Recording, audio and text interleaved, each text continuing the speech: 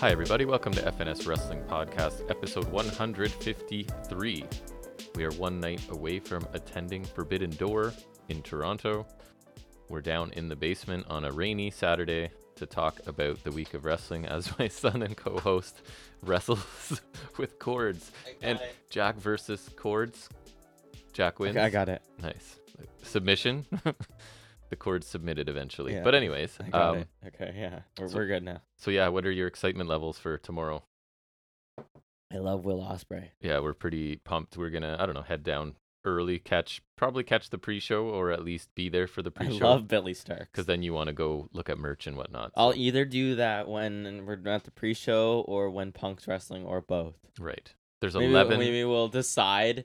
We'll decide during the pre-show. Yeah. And then, because all the idiots love Punk, so then no one's gonna be Concessions will be there. empty, Yeah. right. See, that's a good idea. Right. At 11 It's a matches, genius because we're plan. doing, we're adding a preview and predictions to today's show. Yeah. So there's 11 matches we're going to be seeing, and you think only one on the pre-show, probably? I think there's gonna be another. I feel like they would add one more. In an hour, I would hope they'd put in two, or else it's One is that's WWE style, or was zero now, which I still think is like going to zero matches on their kickoff or whatever they call it has made it from there's like a 20% chance I'll check it out to see the match to zero. Like there is zero chance I will watch a minute of it. The kickoff is basically just like an hour of the bump. Right. It's just And talking I hate the bump. kayfabe talking heads, and it's like awful. I hate because I hate the bump more because it's like it's in this weird nebulous between kayfabe and not Yes. kayfabe, even though it's clearly kayfabe. Right. It's like trying not to be, but it clearly is. Here's so the it's like they're not characters even as trying. people, but they still stick to the storyline kind of when they're there. Yeah, I just hate Yeah. it with a You do burning hate it. passion, and I think that's fair because it's truly horrible. Because our TV It's gets left so on dumb. the yeah. WWE channel a lot, and when you turn it on and it's the bump, you're yeah, not and happy. like it's I hate it's like I don't think I'm wrong for hating it either. 'Cause it's just like especially for us, like Objectively bad is what you're saying. well, yeah, because especially for us, like the way we like stuff, it's like The way we consume our especially wrestling. with you listening on to like the podcast where like they're actually talking about it and they got like a taste like, and this is just like the opposite. Or, Yes. like the Chris Van Vliet guy, I love his interview with Ospreay because like that's genuinely Ospreay. Right. But like imagine Ospreay on the bump, that would just be horrible. It would. You don't get It's like- any information. it's It's just- just it's so reinforces bad. their storylines. in the worst way possible. Yeah, it's just not like- great. Anyways, that's their kickoff shows, and Yeah. AEW it's better, I would hope. Yep. So we'll see. Pretty excited to head down there The tomorrow. day AEW does a kickoff panel is the day I stop watching. Gonna get gouged for parking. That's when you stop watching. Yeah, right. Yeah. No way. No chance. I don't know. You had exams. You have one left, right, on Monday, but it's your Mhm. practical, just fitness testing. Yeah. So you had math and English and something else, or that's it? No, Or not science and math, sorry, English. science and English. Yeah, that's it. Both went okay. Yeah. You didn't seem In to. theory. You won't know for a couple days probably, but Actually, on the science one, I think I got 83%. nice. And then are you going back to after Monday? You're done, right? So Yeah. Are you gonna go I back can't in? I can't imagine I'll go back in. you but can. There's a couple days you can, but again, Yeah, I don't know. Depends what else I'm doing, I guess. yeah. And your brother actually has the weekend off from basketball, which lines up perfectly because I'm in 3-4 hours supposed to head on a local bike tour of sort of this area. So we'll see. No, I don't care. I'd forsake his basketball for Forbidden Door. La- That's Yeah, but easy. you would for sure. He wouldn't have games that late anyway. So No, I don't care. they've all been early morning. It doesn't matter. So I'm going to be biking around the community with some neighbors as they also drink wine, and I Inform probably them don't. of your outfit. That's not for today. Better not be. No, I It's did. horrible. I the know worst it. thing ever. It is horrible, but that was on purpose. Because one of the events, our neighborhood, a couple friends of ours, I gotta get on that. Maybe I can get on that logo at some point. Now, right? Yeah, you're supposed to design a logo. well, for yeah, them. I was just kind of waiting until I'm free. So they organize events on our street, varying things. There was a rock concert in someone's garage once. We're going on a wine bike tour today. Just various reasons to get together. One's I'm like angry I wasn't invited. I love wine. there's a wing one coming up. Everybody that comes brings their own whatever I'm wings. too young for wings. So but I even forget where I was going. But so the outfit. One of yeah. them were supposed to wear a Hawaiian shirt. So yesterday we were in the Great Canadian Superstore, and on clearance was a really ugly patterned, like totally matching Hawaiian shirt and bathing suit. So it's like all one awful pattern. And I bought it, tried it on today. It's Jack was so- not a fan. It's so bad. It is bad. It's intentionally bad. Okay. I I'm hope so. embracing the theme and taking it to the next level with all one awful. The best part pattern. is Print. that it's like it on their own, either part of it is perfectly fine. It's true. I have no issue with that. Like, it's a Hawaiian shirt. Together, That's perfectly fine. beyond. The shorts, good bathing suit. True. Together, it's the worst thing I've ever seen. It's one of those weird things. Like, if you bought like one or the other, I would literally have no issue with it whatsoever. It's I like think eating candy to the point where you get sick, right? There's a point where there's just too cutoff. much. There's just too much. There's too much of whatever that is. Because I agree, as a bathing suit, totally fine. Yeah. Shirt, wearing it with a pair of shorts, no problem. Yeah, like if you have like dark board shorts or something. All together, comical. It's just, like, immediately. It's an insult to my eyes. It is. Know? Yeah. But so it's just crossing the line. That's what I'll be doing today, and then tomorrow is nothing until Forbidden Door. So just Forbidden Door. Should be fun. It's weird. It's already there. I know, it's crazy. Okay, it went fast. Yeah. And then we'll keep lurking on tickets for Collision, and if they get bottom out, we might Collision add on to that too. Which I think we'll quickly talk about Collision just before we do. Right, Dynamite, yeah, that's right? kind of the structure. We'll just add if we it watch in it. I figure we'll watch. I watched it. I don't. You cherry picked it, kind of. Yeah, I cherry picked it. I'm just like, I'm wondering if I don't know if we'll watch this week because I don't either. Time wise, I'll get around to it. I might. Yeah, I'll try to. I don't know. It's like I'm in this weird spot. I want to care about it, and it's not just because the Punk stuff. Like, obviously, that's not ideal, and I hated his promo, and we'll get to that. But like, we will. Part of it's like, I guess I don't want to see all the Punk nonsense, and I feel like that'll dilute as they go on. Because the first show was really. It's gonna be for a while, right? Heavy Punk, obviously, and I think that's part of it for me. But also, like, I don't know. Just I don't. It's hard to care about it, at least, like, just for whatever reason. It might be like the time, like the day of the week it is. Because Saturday, I really don't like the Saturday slot. Just for whatever reason, I don't either. I really don't like it. And at least like for the first week, and I guess the second week too, the stories are still feeling really Rampage-esque. Like they are. It did feel like somewhere in between a Rampage and a Dynamite, to right? Me. And like, which is maybe I what think they're going for. That could have been chalked up to like a first episode kind of thing again. But like even the second week, like the 8-man tag was kind of stemming from the Dynamite storyline, so I guess that works. But that's also kind of a Rampage thing where it's like a 1 week setup from a Dynamite storyline, or the Sting and Darby, or as I like to call them, Sass. Sass, you do like to call them that. Yeah, their partner reveal that also feels like I don't know. There's something missing from Collision at least for now. Yeah, I think so too. Hopefully we keep watching because it's like another little thing to have, but I don't know. It's in this weird spot right now. I didn't think it was bad, but it also didn't feel like I had to watch it as an AEW fan. Especially as two people who aren't gaga for Punk. Right, definitely you don't need to watch it, right? Nope. Like at most I'd say I wouldn't want to see Murphy and Andrade. Yeah. I guess we'll talk about that more. I don't know why I'm we will now. So I figure we move in, although we've been talking a lot of wrestling in the banter just cuz, but that's fine. So we'll move into actual wrestling stuff now. The first segment we'll cover is taking a look at some of the week's wrestling news and rumors.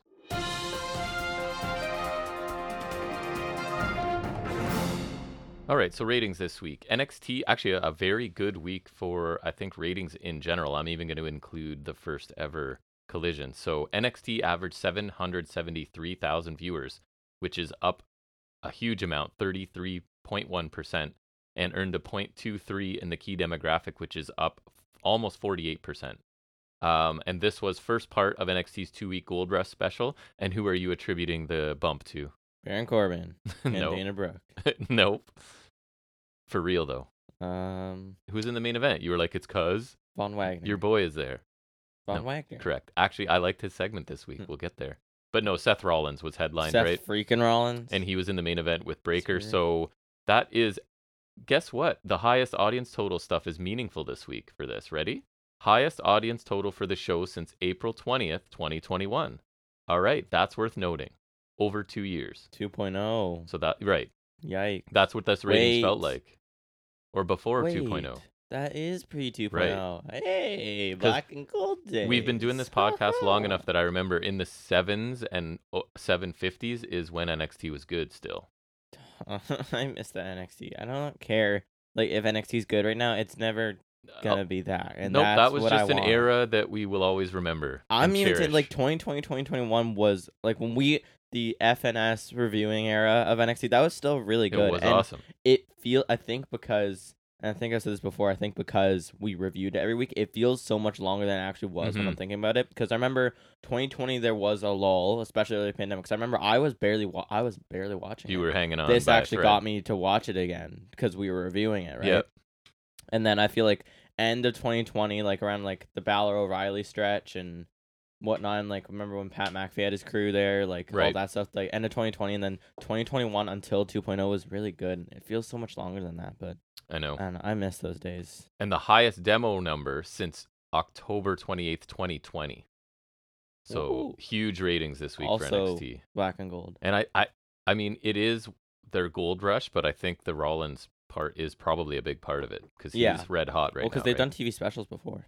He's red hot, and you know he's going to have good matches, which he does, and I'll get to that as well. Yeah. And then the first ever episode of Collision drew, Collision ratings. Neat. I'm pretty sure a really good number, although we have nothing to compare it to. But I personally, as a guy who looks at the ratings, was surprised. They Could drew compare it to Dynamite, I guess. 816,000 viewers. That's pretty good. And a .33 in the key demo, right? So, and number 3 on cable. So I would assume AEW is happy because like you, I don't think Saturday night's a great time slot. It's an alright night for fighting, but not a great night to put a wrestling show. Big money for that song, by the way. Yeah. So I think that's pretty good because Dynamite this week did 902,000 viewers, which is up 8.4 from last week, and got a .33 in the key demo, up 10%. And I just made a note this week of something different. The episode peaked. Unfortunately, I would suggest, but some people really liked it. The Mark Briscoe versus Jeff Jarrett concession stand brawl. It peaked with 976,000 viewers and a .36. Yeah. So that was the high point. I know people like that match. I'm not one of them, but we'll get to that as well. Yeah. News for you. I have, I don't know, 4 items, I think, 4 or 5. It wasn't particularly If you don't great steal week. any. I agree. The first one I had was Johnny TV is All Elite, and he's a part of QTV now. Right. So that's Jonathan Morrison. Uncle John Hennigan. Yep. Who we've met before. Now he's signed. Because remember, he made appearances last year, but he wasn't signed. It was just Johnny Elite. If I do start a Facebook this summer, I'm going to be posting the pictures of you as a little kid with John Hennigan and who else? Seidel. Cage and Tessa. Right, Cage and Rich Swann. Tessa. Yikes. Anyways, what do I have? Sorry, we talked about this, but LA Knight, I thought it was funny, says that concern over his age is what led to him being cast on main roster as a manager as Max Dupree. And that basically he's 40. I think he's 40 or over 40. I think just 40.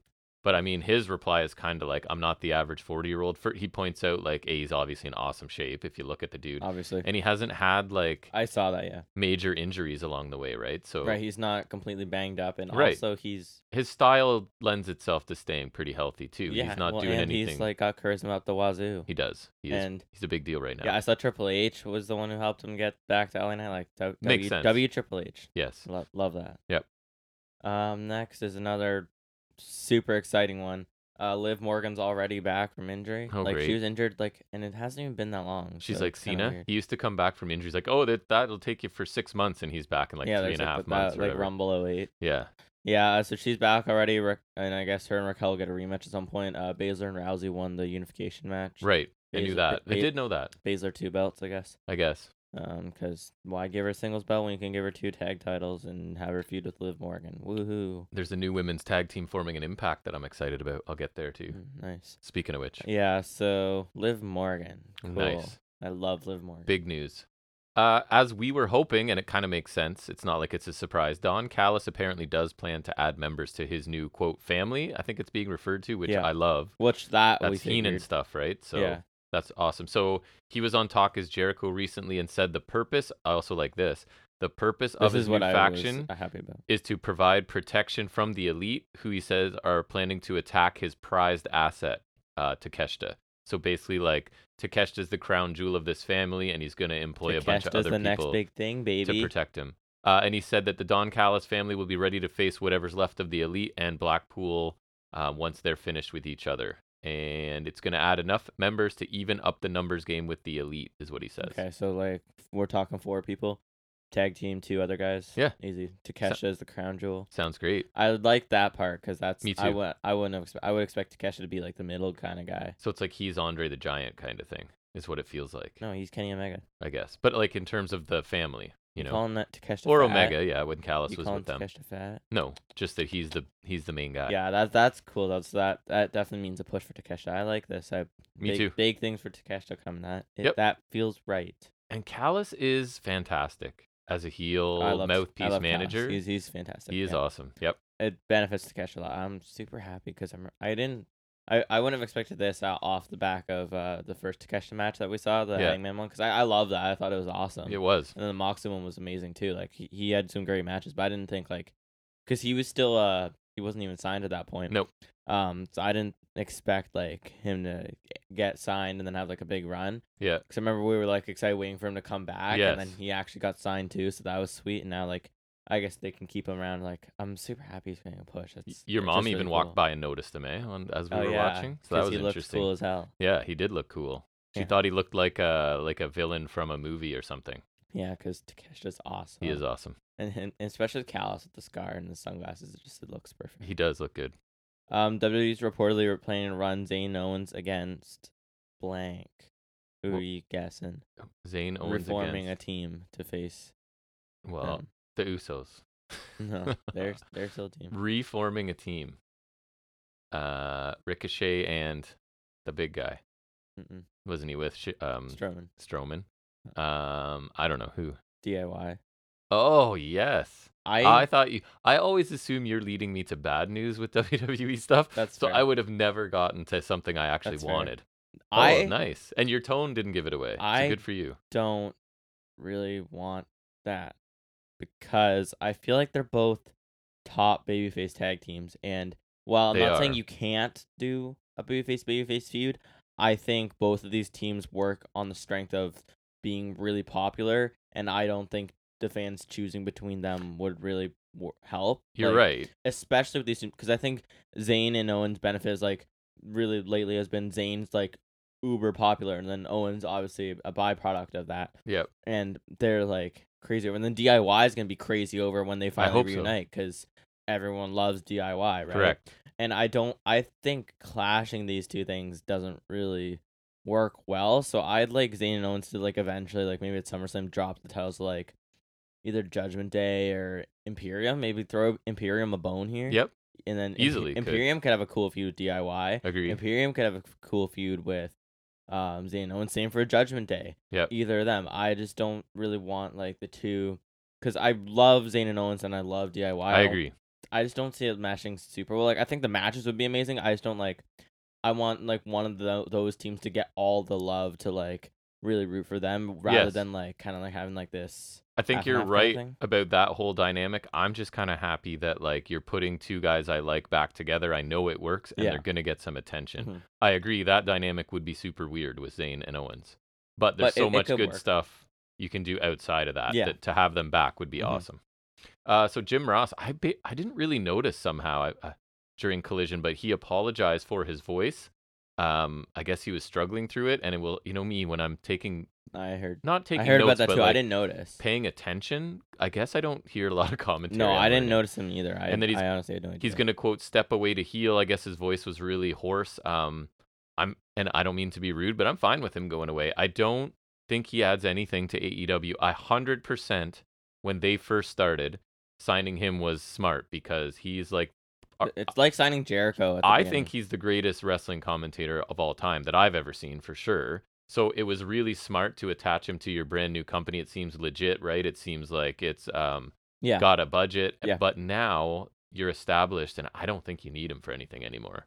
No, and I think that's better coming from you, because I think with me, for like the case can always be like, oh, you weren't around, so you don't get. But he's you were around Prime JR, right? So, and I share your current sentiment. I don't see much of a purpose for him, and especially when I really like Excalibur and Taz are here. I think Shivani's pretty good. Like he's also older from the same time as JR, but he's still serving a better purpose and also doing like interviews and stuff. So I think JR is at best neutral. I do like when he does the sit down things. If they want to just relegate him to that role, totally fine. But I think everyone on commentary is serving a better purpose than him. Even like Jericho on Rampage, he's always really entertaining, and JR's just grumpy, and like you can tell his opinion on some stuff when you're in it, and I don't need it. Yeah, he's not like doing a good enough job of like, not, I don't want to say like being professional, but like kind of, or like keeping his real thoughts out. Right. Like he's kind of like you can tell what his grievances are with storylines and wrestling and characters, or like and stuff, whatever. And I don't need whatever's that. going on. Yeah. So yeah, I did see that. I guess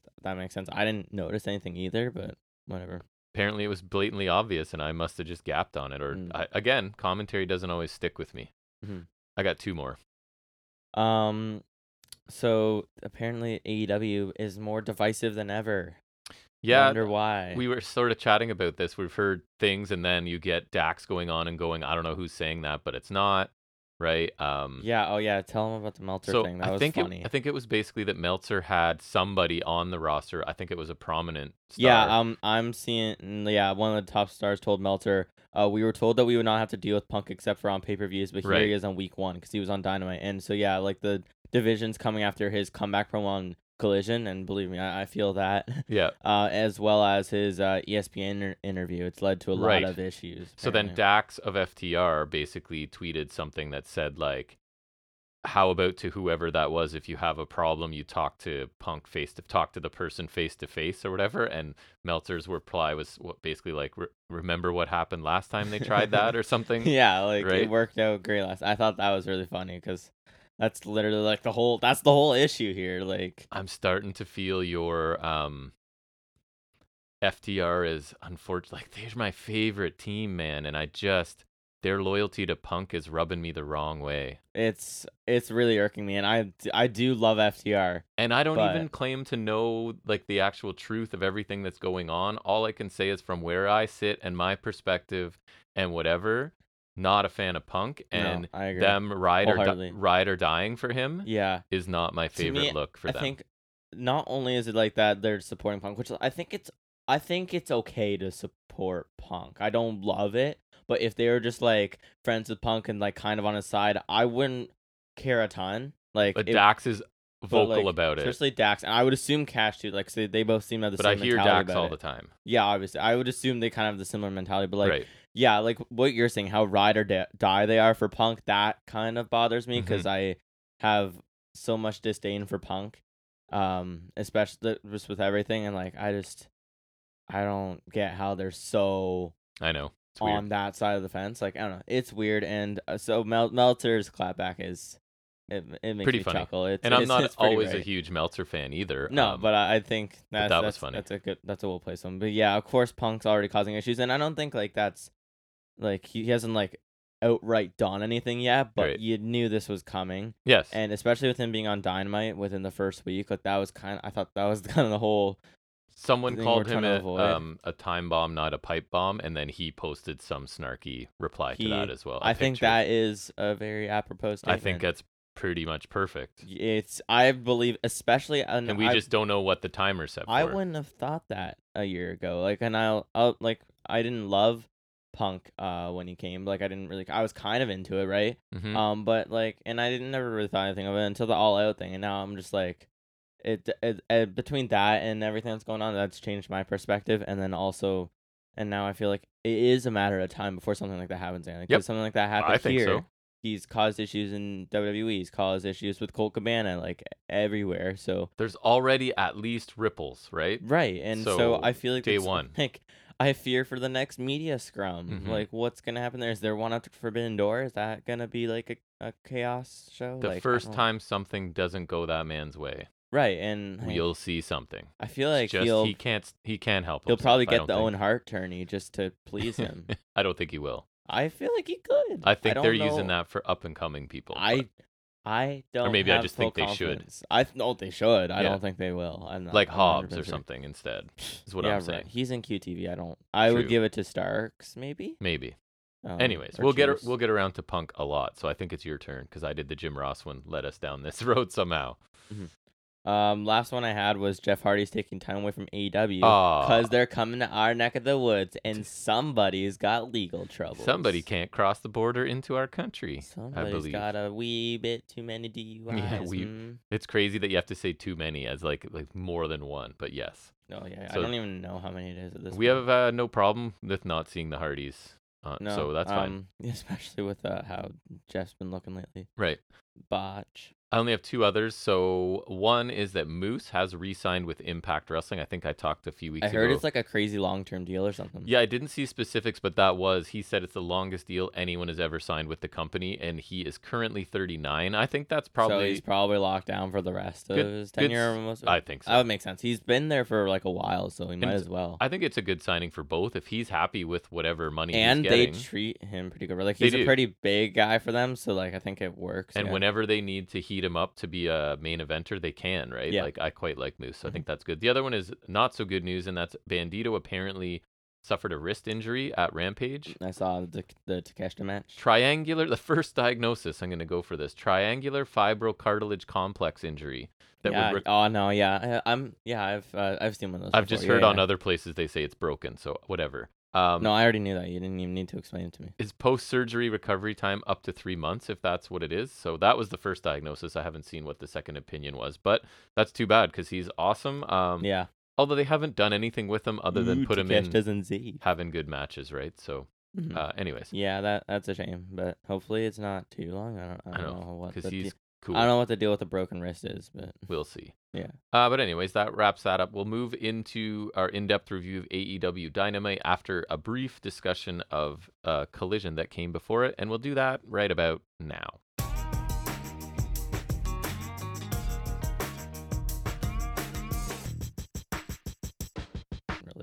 So Collision, I just have AEW's recap pulled up quickly, and so did you want to talk about the set? I guess that was the first thing, right? I really liked the stage. I thought it looked really good. nice. I thought it so looked big, and I thought just like the screen layout was really nice because the one on Dynamite, it's solid, but it's not good enough where I'm like, oh yeah, I'm glad they got rid of the tunnels. Right. Because the tunnels were cool. Okay. They were cool. I'm never gonna the tunnels were sweet. I think they were unique. They were cool looking and functional. The heel face. Right. Boom. But I think the Collision set was really nice. It was definitely like a lot bigger, and I just think the screen layout was really nice. They had like the kind of shiny ramp, like kind of like WWE has. So that looked really nice. It was just like a shiny black, like kind of reflective. It looked good. Yeah, it was really nice. It was kind of big like the Double or Nothing stage. It just with the different screen layout, but I think it looked really clean. I really liked that. They used it for ROH tapings too, so that made the ROH look better. Right. But yeah, I just think it looked really nice. I don't know if they'll use that for every week. I would hope so because it looks really nice. But even if it's just like a first stage thing, like I would argue they could reuse that for a pay-per-view, and like if they brought that exact set for Forbidden Door, I wouldn't really care. I mean, I'd like something different, let's be honest. Yeah. But if they use that, I'm not complaining. It looks pretty it was really nice. Looked big time at least, right? Yeah, exactly. And I like that. It was clean. So the show started with Punk obviously coming out and cutting a felt pretty long promo to me. I don't know how many minutes it was, but it felt long. So to run through it a little bit, because I think this will be the only thing in detail because we'll talk about, because I think we're going to want to, right? So he comes out and says he's tired of being nice, right? He's been gone 10 months with a ruptured tendon. Punk, good old nice guy. Torn straight off the bone, but I'm still here. I'm gonna be honest. Like when he was doing, I completely I keep forgetting that he was actually injured. With everything going on, I completely forgot he was injured. Right. And that's the only reason he was gone. Yeah. Right.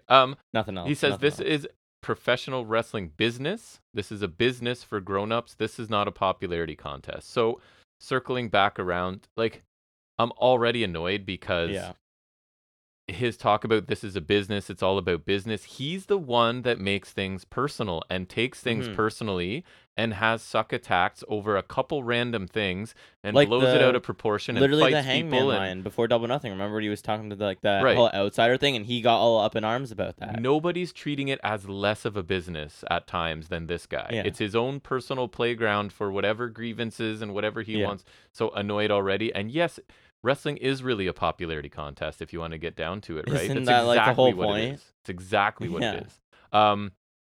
He's tired of being nice, and then he starts with the whole "tell me when I'm telling lies," which is probably most of this. That really, and that's the thing that got me, because like, not only it's like I'm like, literally what I said to the TV was like, "You already told lies. We're already past the point." And then not only was it that, but then he's saying that repeatedly. Like it's more like I don't know what the repetition feels like. Like not like would that be like a dictator thing? I don't know.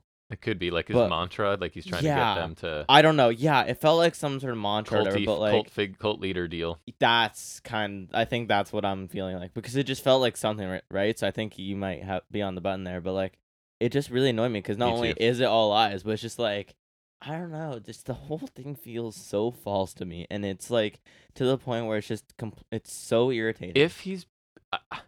If he's being a heel, it might work, because it does make me angry. But I know he's not. And I was just going to get to it. He starts pandering to the fans here, right? So then I did all these things and I got here to this place riding the wave, riding the backs of smart, passionate, professional wrestling fans like you. That annoyed me. Like all the Chicago people or his fans, they're the smart ones. And I never fit in anywhere like I have here in professional wrestling. I love you for it. And you love me because I've never compromised. I am me. I couldn't. Well, you are you, but you happens to be an a-hole, in my opinion. Yeah, obviously, only. I'm not gonna disagree. I couldn't have done all this without you. But it seems that he goes into Cena mode now, right? It seems there's some people that hate me for the same reason you all love me. Listen, I understand that the sheer magnitude of me makes magnitude of me makes people uncomfortable. So here's the narcissism that is one of the amateur diagnoses I've made for this guy. Loves himself. So my things are lack of self-awareness, right? Yeah. Victim complex. Yeah. And narcissist. Yeah. Are pretty much my that all tracks. feeling. My mere presence makes people uncomfortable. Oh my God, because I am the truth, and the truth is painful. That's the part that gets me. That's the part that gets me, because.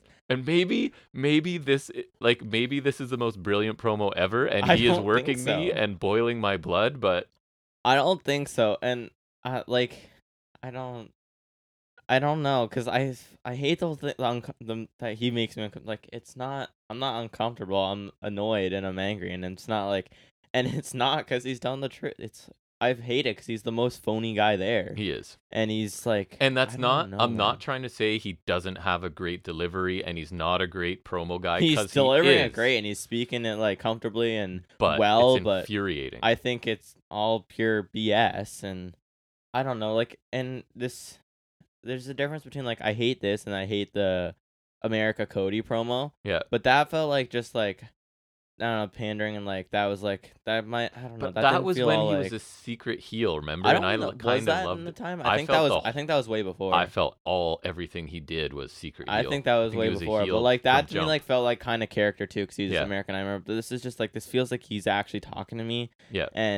But it's like, it feels like just half poking me. Yeah, it feels like he's like half actually talking to me and half trying to like be like the CM Punk pandering to the crowd. Like it feels so real and fake at the same time. You know what I mean? Yeah. If that makes sense, just because that's how Punk is. Like, you know what I'm trying to say, right? Like, boo me, cheer me, love me, hate me. You all do it because you know I'm right.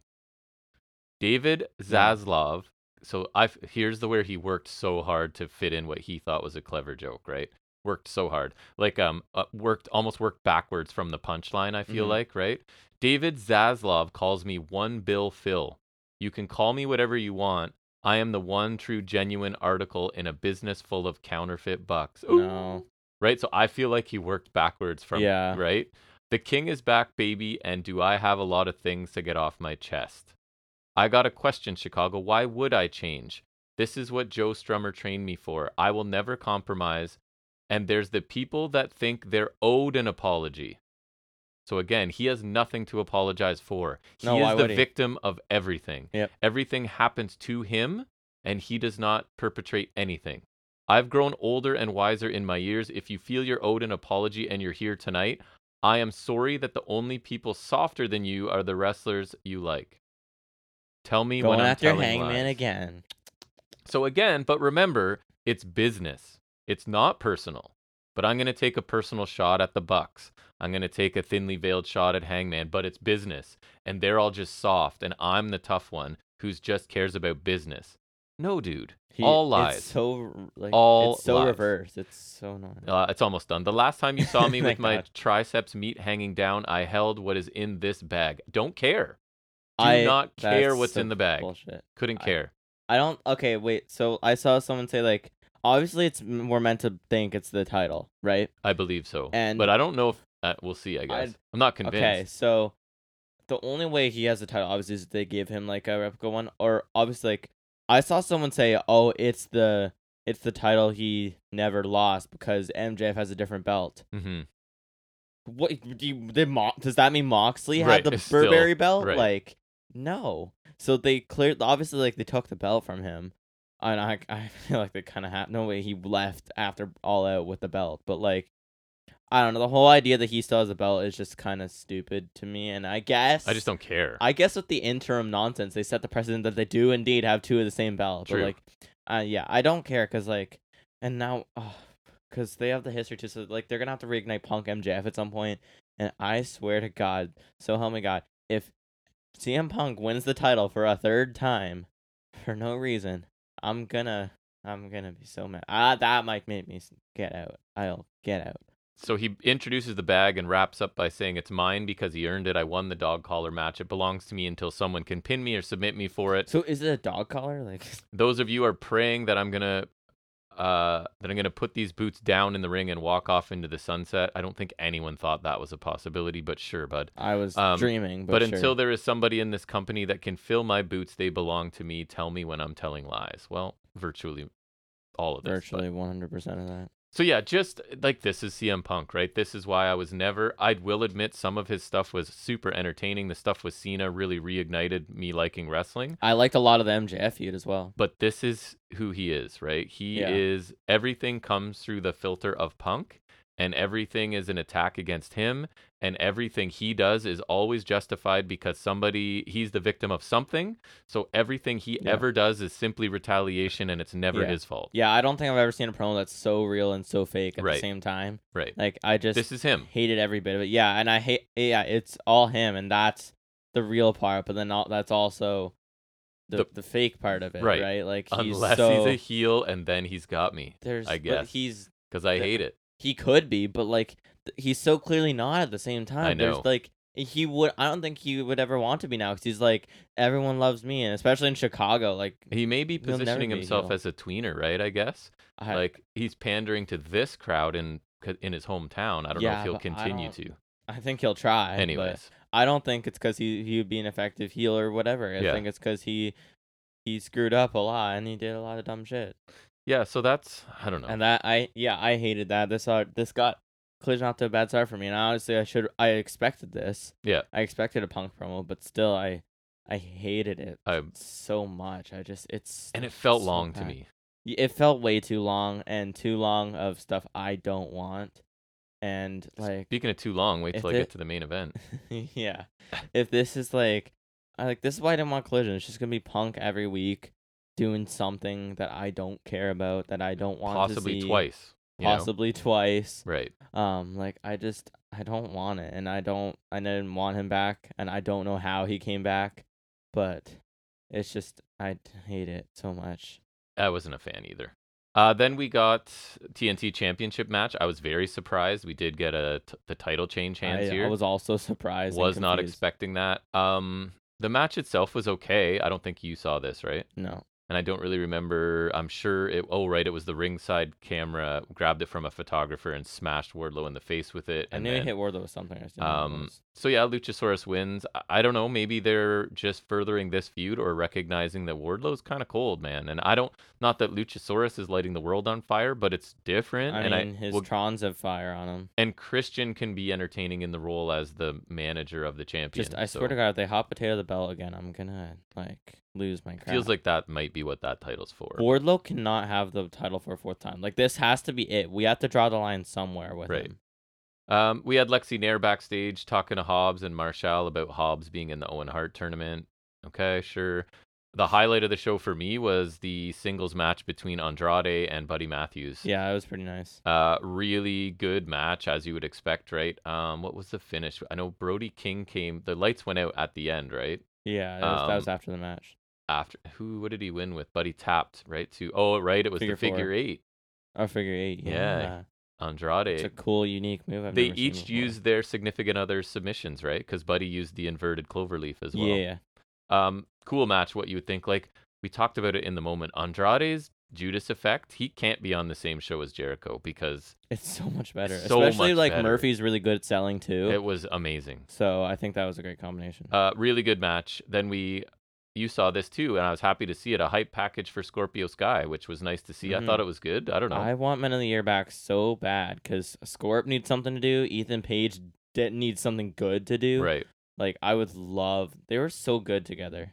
Tony Nese then got squashed by Miro. I know you're not so keen on Miro. I still enjoy watching him. I like him. wreck It's just people. I feel like the hype is died down on him. Like, or not like the hype, but just like his aura has kind of died down, and like I feel like he's a solid performer, but I don't think he's got as much upward mobility as everyone once thought. I just think it's tough because anytime you book a guy as super mega dominant like this, then it's harder. I don't know. It's harder to say what he does against legitimate talent. Right. That's part of it. I do for watching me. him squash people. He is pretty good at squashing people, and he can have a solid match sometimes. But like with him looking too dominant, then you either have like a squash or you have like someone like almost getting lucky, like Fuego del Sol, right? Like I don't know. Miro just is like he's great, and I do like him a decent bit, but I feel like he's just missing something. So I don't think he's gonna like. I don't know what they can do with him. Like that's gonna be like super main card. Yeah, we'll see. You know? He might just be a regular on Collision, and that's it. Yeah. But anyways, he won with the game over, obviously, in a squash match. We got a women's tag match. Willow and Sky Blue defeated the Outcasts, which was Soho and Storm. Spray paint malfunctioning. Babyface is finally one step ahead, and it forces Tony to spray Ruby Soho in the eyes, and then Sky hits the code blue. Pinned her. It was fine, right? Nothing crazy. Then we had Starks declare himself into the Owen Hart tournament. Fine. Jeff Jarrett video package. Who cares? Shivani interviewed the Acclaimed. Caster did a rap on the way out. They had a segment in the ring. Sure, fine. And then the main event, man, was just far too long. Like, was it a good match? Probably. Did I struggle to stay focused? Absolutely. It was like 25 minutes, I would say, something like that. That's nuts. And honestly, CM Punk, I didn't find in that 25 minutes was in the ring a ton. Didn't look amazing. The crowd was super into a confrontation with Punk and Samoa Joe, that's for sure. So I saw Punk with like an orange elbow pad, which was kind of weird. So good action throughout this. Obviously, nothing wrong with it. I just thought it was really, really long. I don't even remember what the finish. They hit the. Who took the pin tonight? I don't even remember, to be honest. Oh, right. Of course, obviously. It was Juice. Yes, he took the big rig and the smash contraption. Shatter machine. The shatter machine and the go to sleep, I believe, for the loss. But yeah, good match, but like didn't need 25 minutes. Just there wasn't enough build around it. If you want to go 25 minutes on a pay-per-view once there's been a story and a whole bunch of stuff happening and it's culminating, fine, but like throw these guys together and away you go, they don't really have a story, right? It was mostly just like far too long. Punk's back. But a solid match, I guess. All right, so let's shift gears into good old Dynamite now that we've talked Collision. Are we just going? We're just going. Go right into it. I All did right. one song for both. You get 2 for 1 today, folks. Right. I'm not pausing it. All right. So we kick off with the Hardys versus the Guns, and it's always a good sign when the Hardys are opening Dynamite. And that's what. So on paper, I'm not happy with this. We'll get into my reaction when it happens, but initially I'm like, ugh, really? This is my hot opener? Yeah. But anyways, go ahead. So Hardys ran back some of their typical offense because that's going to be every match. Jeff actually hit Whisper in the Wind on Austin this time. He did. He didn't botch it, although it looked a little shaky. Colton stomped Jeff in the corner. Matt Hardy hot tag flurry. We're in 2023. What is this madness? Twist of Fate center from Matt for 2. Colton put Austin's leg on the rope, and Austin sold the crap out of that, so props to him. Yep. Colton saved Austin from a Twist of Fate, then Colton hit a butterfly neckbreaker kind of move for 2 with Jeff breaking up the pin. That was pretty nice. Jeff did the double groin leg drop, and then he got up as slow as he possibly could and hit a basement drop kick, and I wrote in brackets, he's definitely old. He is. The finish, I wrote finally. Did I do that on the other? I did. Okay, whatever. Finish. Jeff went for a swanton. Juice Robinson ran and distracted the ref. Jay White shoved Jeff off the top rope. Guns hit Jeff with a pretty nice 310 to Yuma. They did. For the win. Post-match, Bullet Club Gold and the Guns beat up the Hardys. Later on the mat, Juice clocked Jeff with a roll of quarters punch again. That was pretty nice. They went to that to Matt, but Starks tried to make the save. Got overwhelmed. FTR run out. Also get overtaken. Then CM Punk comes out. Hooray, and on now Dynamite. Everything's all right, and he's on Dynamite. Poor Juice almost took another DTS, but he got out of it this time, so good for him. Punk says he's been watching for weeks, challenges them to a tag match on Collision. Hooray. Yeah, so while this wasn't anything I was excited about, especially as an opener, I actually quite like this, and I think it served a purpose, right? And the crowd was definitely into it, which helped. I thought the crowd was pretty good tonight. Thought it was a solid match that felt the perfect length, right? You're not asking too much of the Hardys. I thought the Guns used really good heel tactics throughout this kind of classic stuff. You got each of the each of the Hardys got a decent flurry in. The Guns still got a lot of offense, I thought. Involvement of Bullet Club and others is going to lead to a match, I guess. And I like the idea that Bullet Club seem like they're involved with the Guns, but we haven't been confirmed that they're in it. I thought the finishing 310 to Yuma looked really good. I don't think it was a super hot opener, but I would say it over-delivered for me. And I'm going to say it, and I think you've already said it or were close to saying it. I think I like the Guns, and I don't have an issue with them in Bullet Club. So this over-delivered. I thought it was like a good pro wrestling match that furthered some stories. Yeah. Yeah, I thought it was a fine opener, and it's never a great omen if the Hardys are involved in the opener. It doesn't scream hot start. However, I think the Guns put in some great work here. They sold and bumped for the Hardys pretty good. They had some nice heel techniques in there, classic heel tag shtick. I like the finish too, furthering the alliance between Bullet Club Gold and the Guns. Just need the Guns to full on join Bullet Club Gold, and all is well. I think it has some good potential, and yeah, I think I do kind of like the Guns now in some weird way. I think the tag title run kind of irked me a little because it was a really weird choice. But I think now that they're not unnecessarily tag champs and their character work's getting a little better, and they could join up with two already good heels, and they're the beatable tag team in a heel faction. That's a role. And Juice, and then I think they could also level up in there. Agree. Level up. But yeah, I think there's potential in there. Punk turning up on Dynamite is not thrilling or appealing in the slightest, but hopefully it's just because they're still in Chicago. 8-man tag for Collision sounds solid, more appealing than the random 6-man in the first Collision because there's a bit more of a story. And also say bye to Jeff for a while because AEW is going to be in Canada for a decent bit, and unfortunately he can't get over. Might explain their inclusion on this Dynamite. Yeah, that could be true. It's their last hurrah until end of July. Right. Oh yeah, extended run in Canada. Yeah, I think they're in here until July 19th, so like latter July they'll probably be back in Jeff Hardy. The US of A. Next is a Jarrett Lethal promo. They gave Briscoe plenty of chance to do the right thing. Now they have to end this. Concession stand brawl coming up next. This was fine. Don't have interest. Match next. Why this stipulation was my only note. I don't think it's a horrible stipulation. I think they just did it horribly. But is there a reason that they would choose a concession stand? Was there food involved somewhere? Okay. I just out of all of the countless options.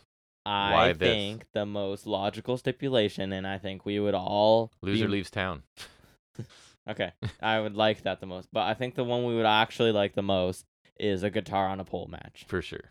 Or a guitar ladder match. King of the Mountain. Actually, Reverse Battle Royal. I don't know. A King of the Mountain guitar match? Yes. Where combine all of Jarrett's gimmicks together. First, you have to jump into the ring. And so we'll spend 5 minutes or so of them trying to get into the ring. So it'll be a Reverse Battle Royal combined with a King of the Mountain combined with a guitar on a pole match. Exactly. You have to climb a ladder to hang a guitar on a pole, not in the middle of the ring, on a pole.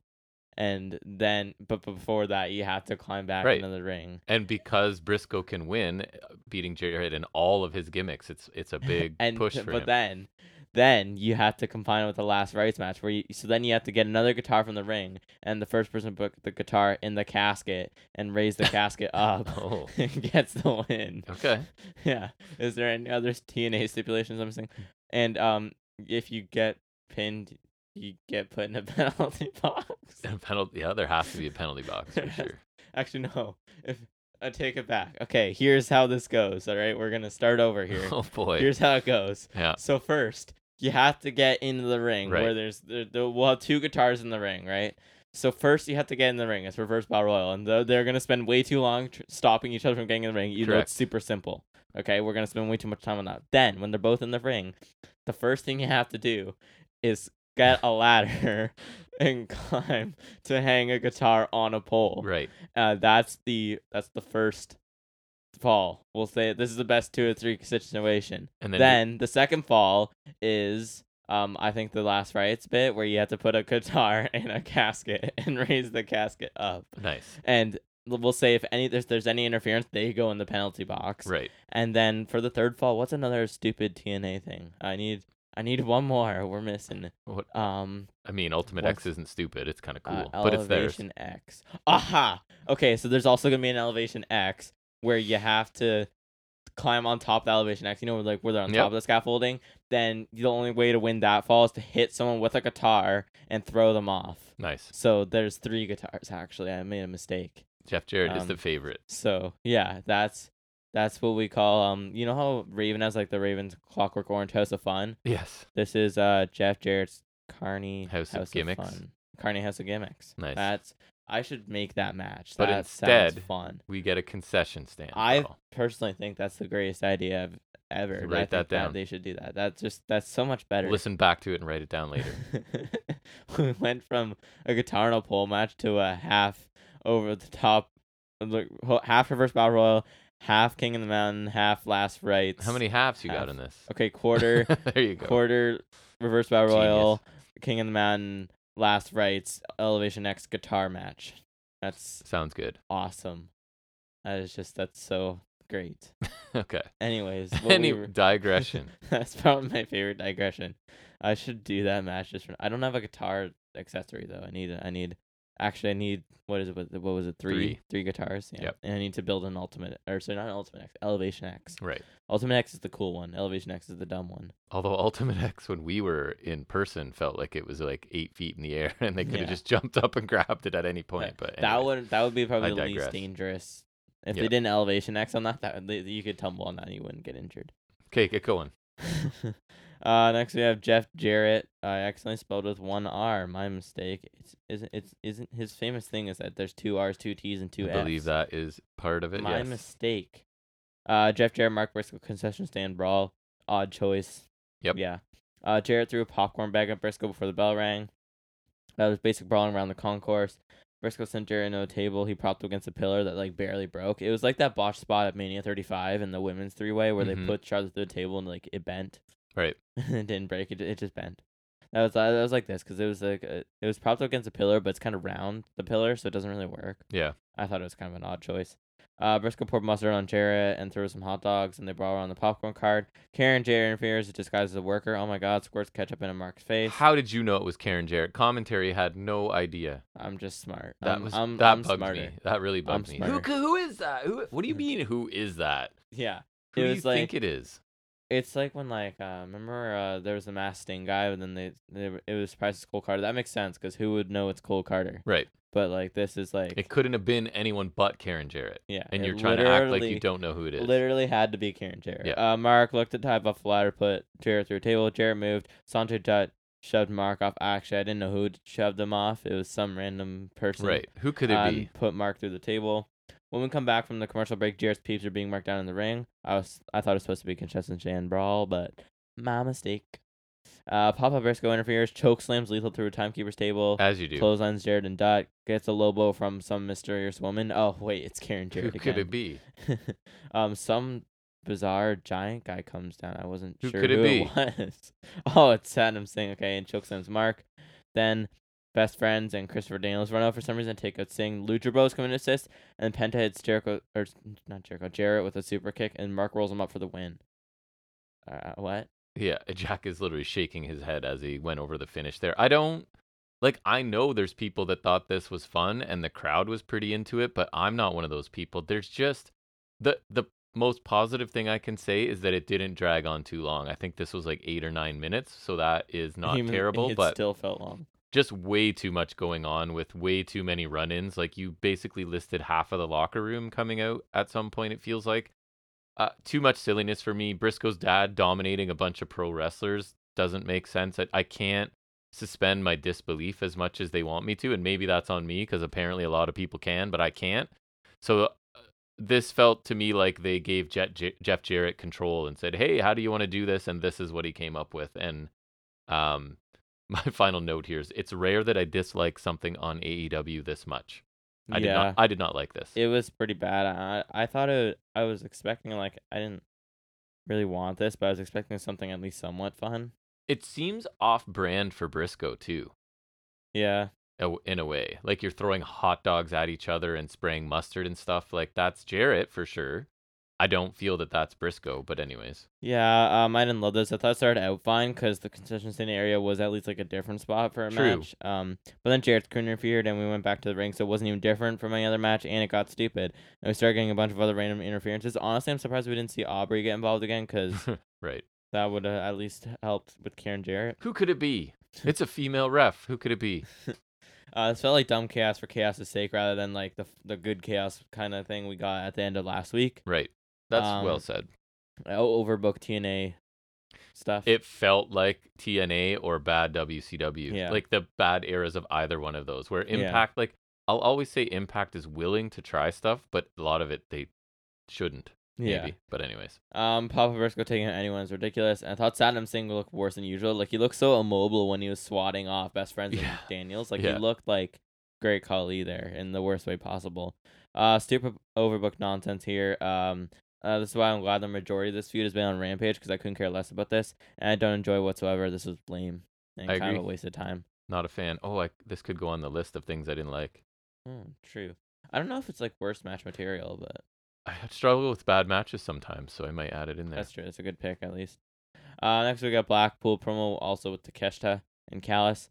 Mox says they define pro wrestling in 2023, and for Forbidden Door, they've put together an elite team with Blackpool, Takeshita, and Shota Umino to take on the elite and whoever they get with them. And he says the dream match will turn into a nightmare where when the Rainmaker falls to the best in the world. CM Punk? No. Danielson says he doesn't even think Okada's here, and people call him the best of a generation, but when he steps in the ring with Danielson, he's just an amateur, and if he doesn't show up later when he calls him out, he'll prove he's a coward. Yeah.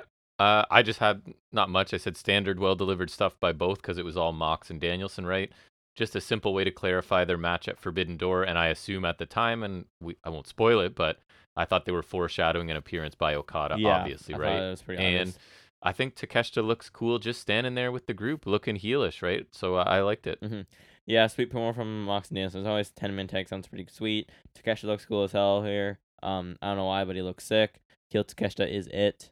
And yeah, I figured Okada was coming. Yep. And I feel like Danielson and Okada, their match is the one, like, and I said this in my predictions, but it's the one that's the most up in the air for me in terms of the result. Yes. Because I feel like, and I said this in there, so I'll probably say a similar thing again. But like, to me, like the fact that it's like just purely a dream match and it's just like to see who's the best. It's like there's this air like that because it's just like this dream match that's happening. Like the build's not leaning towards anyone. Nope. You know what I mean? And there's no like clear indicator that like, oh yeah, one of them's winning. And there's a lot of them for me when we get to it. In this match, because there's no championship on the line, because sometimes that makes it a lot easier, right? Because it's like they're not sending their title to I even think in America. some cases, in some really good cases, like obviously Omega Ospreay here, I think the title like it could move, yes. right? And I think I'm not gonna say like, but a lot of them but like like Sonata isn't losing his title. Cassie, I don't think is losing. Not to spoil my picks, obviously, which I kind of am, but like. Yeah, so no title, and the fact that it's like a dream match purely off of just that build, like I do like that there's this air of like it genuinely could be either of them. Yeah. So like picking it was a tough time. Because as you know, I actually prepared for the predictions today, and this is one that even in my little explanation, I'm on the fence about. That's literally what I was writing. I could see either, and I did eventually make a pick, but we'll talk about that later. I think. I may change it still. I could switch it. Yeah, I'm like. Honestly, depending on what you say, I could easily be convinced to switch it. Like I don't. There's a very good chance I'm like, oh yeah, I'll go to Okada or Danielson or whatever. I'll pick a draw or something like either or. But yeah. Then there's collision highlights, which we basically did. Yep, we covered it. So no. They highlighted things, we watched it. And also no thank you. Yep. Jericho, Guevara, and Minoru Suzuki versus Action Andretti, AR Fox, and Darius Martin. Is next, and I remember at one point commentary was saying like that's a crazy team or something, the Suzuki and the Jazz people. Mm-hmm. Even though we literally saw this last year for Indoor, which I thought was funny because it's like saw this last year. And 2/3 who did Shota Umino? 2/3 of them are not in their prime either, right? So what do you mean Sammy Guevara's in his prime? Sammy Guevara is in his prime. I'm just curious. I don't remember who they were facing. Because I remember that was the Shota Uno match. Because I remember they attacked him afterwards. Right. But I'm trying to find. Okay, all right. Where is it? Eddie Kingston, Shota Uno, and Wheeler Yuta. Oh my God, it's like I think that's Blackpool Yuta, but like not. That might be. No, I think it's Blackpool Yuta because why else would he be in there? Yeah, that's so weird. Wait, wait, what was What? what? Swerve in Our Glory beats Suzuki-gun, which is Desperado and some other guy. Was that on? That had to be the pre-show, right? I don't know. That had to be the. That's because I don't remember that whatsoever. Yeah, okay, it was. I was gonna say I don't remember that at all. Sorry, I'm just looking at the card because it's like that was a while ago. Oh my god, dudes, the attitudes. Remember when it was Darby Allin, Sting, and Shingo Takagi? Mm-hmm. Oh, ELP and the Bucks were Bullet Club. That I remember that. I thought they teamed with Hikuleo because I think they were going to. What but are you doing right now? I'm just looking at last year's card. It's What? interesting. Okay. Yeah. Oh yeah, Osprey Cassidy. That was nice. That was my favorite The match. IWGP four-way. The concussion match. Right. What was the other? Oh yeah, there was the on the pre-show. Was it pre-show? I think. Remember it was Gun Club and the Guns. Or sorry, Caster and Gun Club because Bowens. Sorry, Acclaimed. Caster and Gun Club. And they were facing all the LA Dojo guys. It was Yamura, Connors? Coughlin, DKC, and Kevin. I know Clark Connors was in He had a singles match, right? No, Clark Connors was in the Atlantic four-way. Oh, remember, that's right. He was replacing Ishii. Yep. So yeah, there was that, and then FTR. I remember they won the 2 titles. Yep. That was neat. Rosa Storm. Okay. Oh, Storm. Storm was in the title match last year too. That's interesting. Stuff that wasn't a year ago. Carry on. That's interesting. Lance Archer, Nick Camarado. Yep. That's funny. Anywho, the point is, this team happened last year. It's happening here, and it's happening in Forbidden Door. Right. So it's not that interesting. So Guevara and Andretti had a nice brief back and forth. I guess calling back bit to their Rampage matches. I think they had a couple. There was at least one. Suzuki and Darius tagged in. Darius chops and forearms. Suzuki no effect. Then Darius gets dropped with a single forearm from Suzuki because he's hard as nails. They do look stiff too. Yeah. Darius sold him nice too. There's a springboard clothesline to Jericho from Andretti. Then a shotgun dropkick to send Jericho into the turnbuckles. Guevara hit a double diving cutter to take out Darius and Andretti. Corner chops to Fox from Jericho. Fox hit the implosion senton on Guevara on the outside. Springboard and Sagiri and a running shooting star press from Andretti gets a 2-count on Jericho. Standing Spanish fly from Guevara. Then Fox hit him with a super kick and a corkscrew brainbuster. Then Fox takes a gotch pile driver from Suzuki. Darius rolls up Jericho with an O'Connor roll for 2. Then goes to the apron. Comes back in with a rope step flatliner for 2, which is pretty nice. And Darius got caught by Jericho and tapped to the Lion Tamer. Yeah. And then after Jericho was talking about Sting, and something about that, and then Sting came out and also said things. I'm just generalizing it because I don't care. Sting and Darby have a partner. They're gonna reveal it on Collision. Right. That's the gist of it. Yeah, the match was slow early on when the heels were in control, and then it sort of picked up with Andretti getting in out of I think it was coming off a commercial, and I thought it ended up being pretty fun. A cool combination of youth and speed with veterans kind of looking to keep things a bit slower and strikes and stuff. The result was never in doubt in this, and it felt kind of random, but I enjoyed the match for what it was. I expected a bit more of the Jericho-Sammy story. That really the only thing, right, was Sammy didn't tag Jericho in early on and chose to tag in Suzuki instead.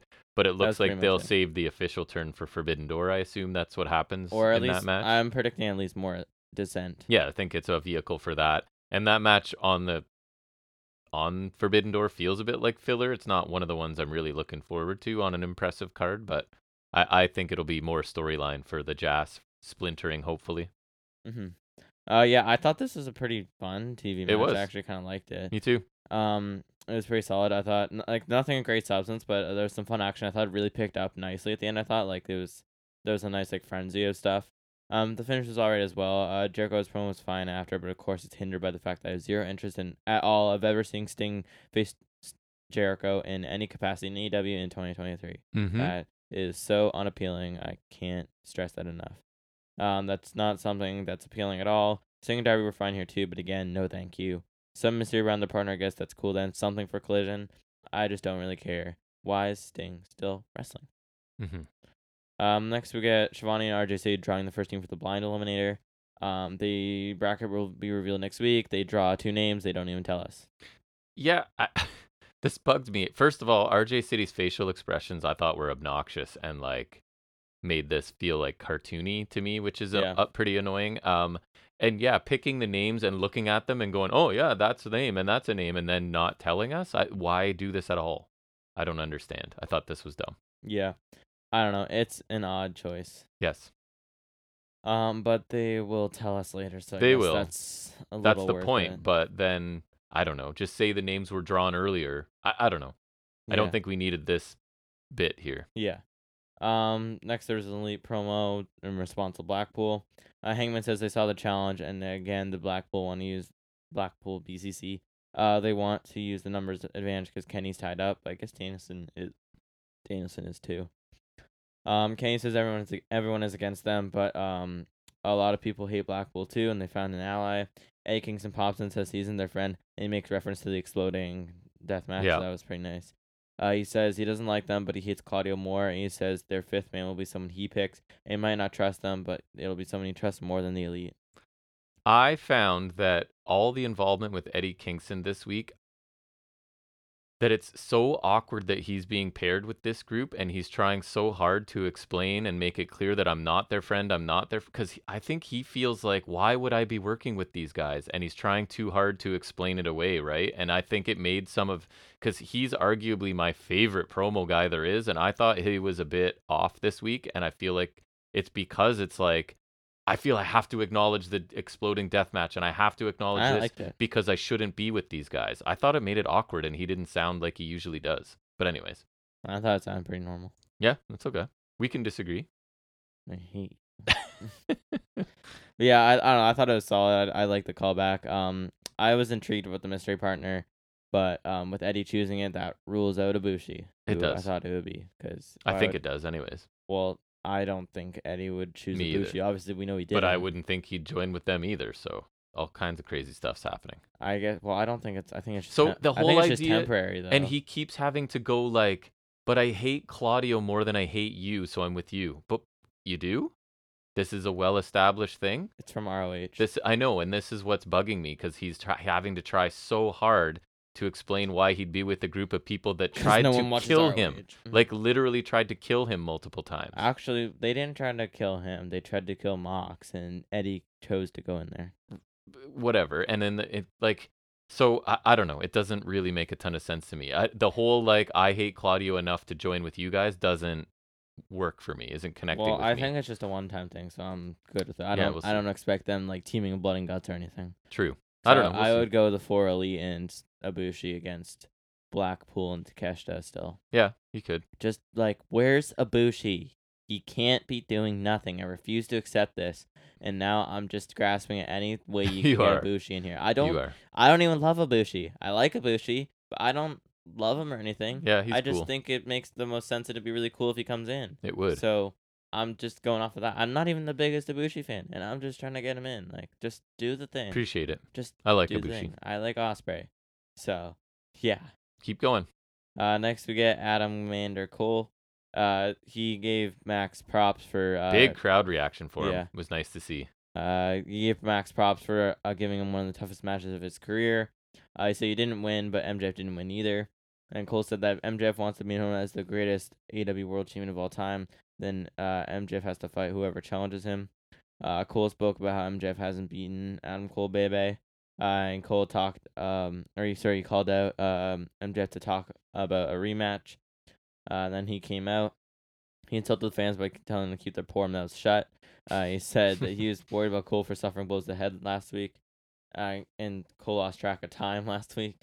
MJF claimed that he had the time not run out. He had Cole beat, and then he said no to rematch. That was pretty funny. Cole said, of course, MJF would say no to him. He suggested a fight right here, and he can whip his ass right in Chicago.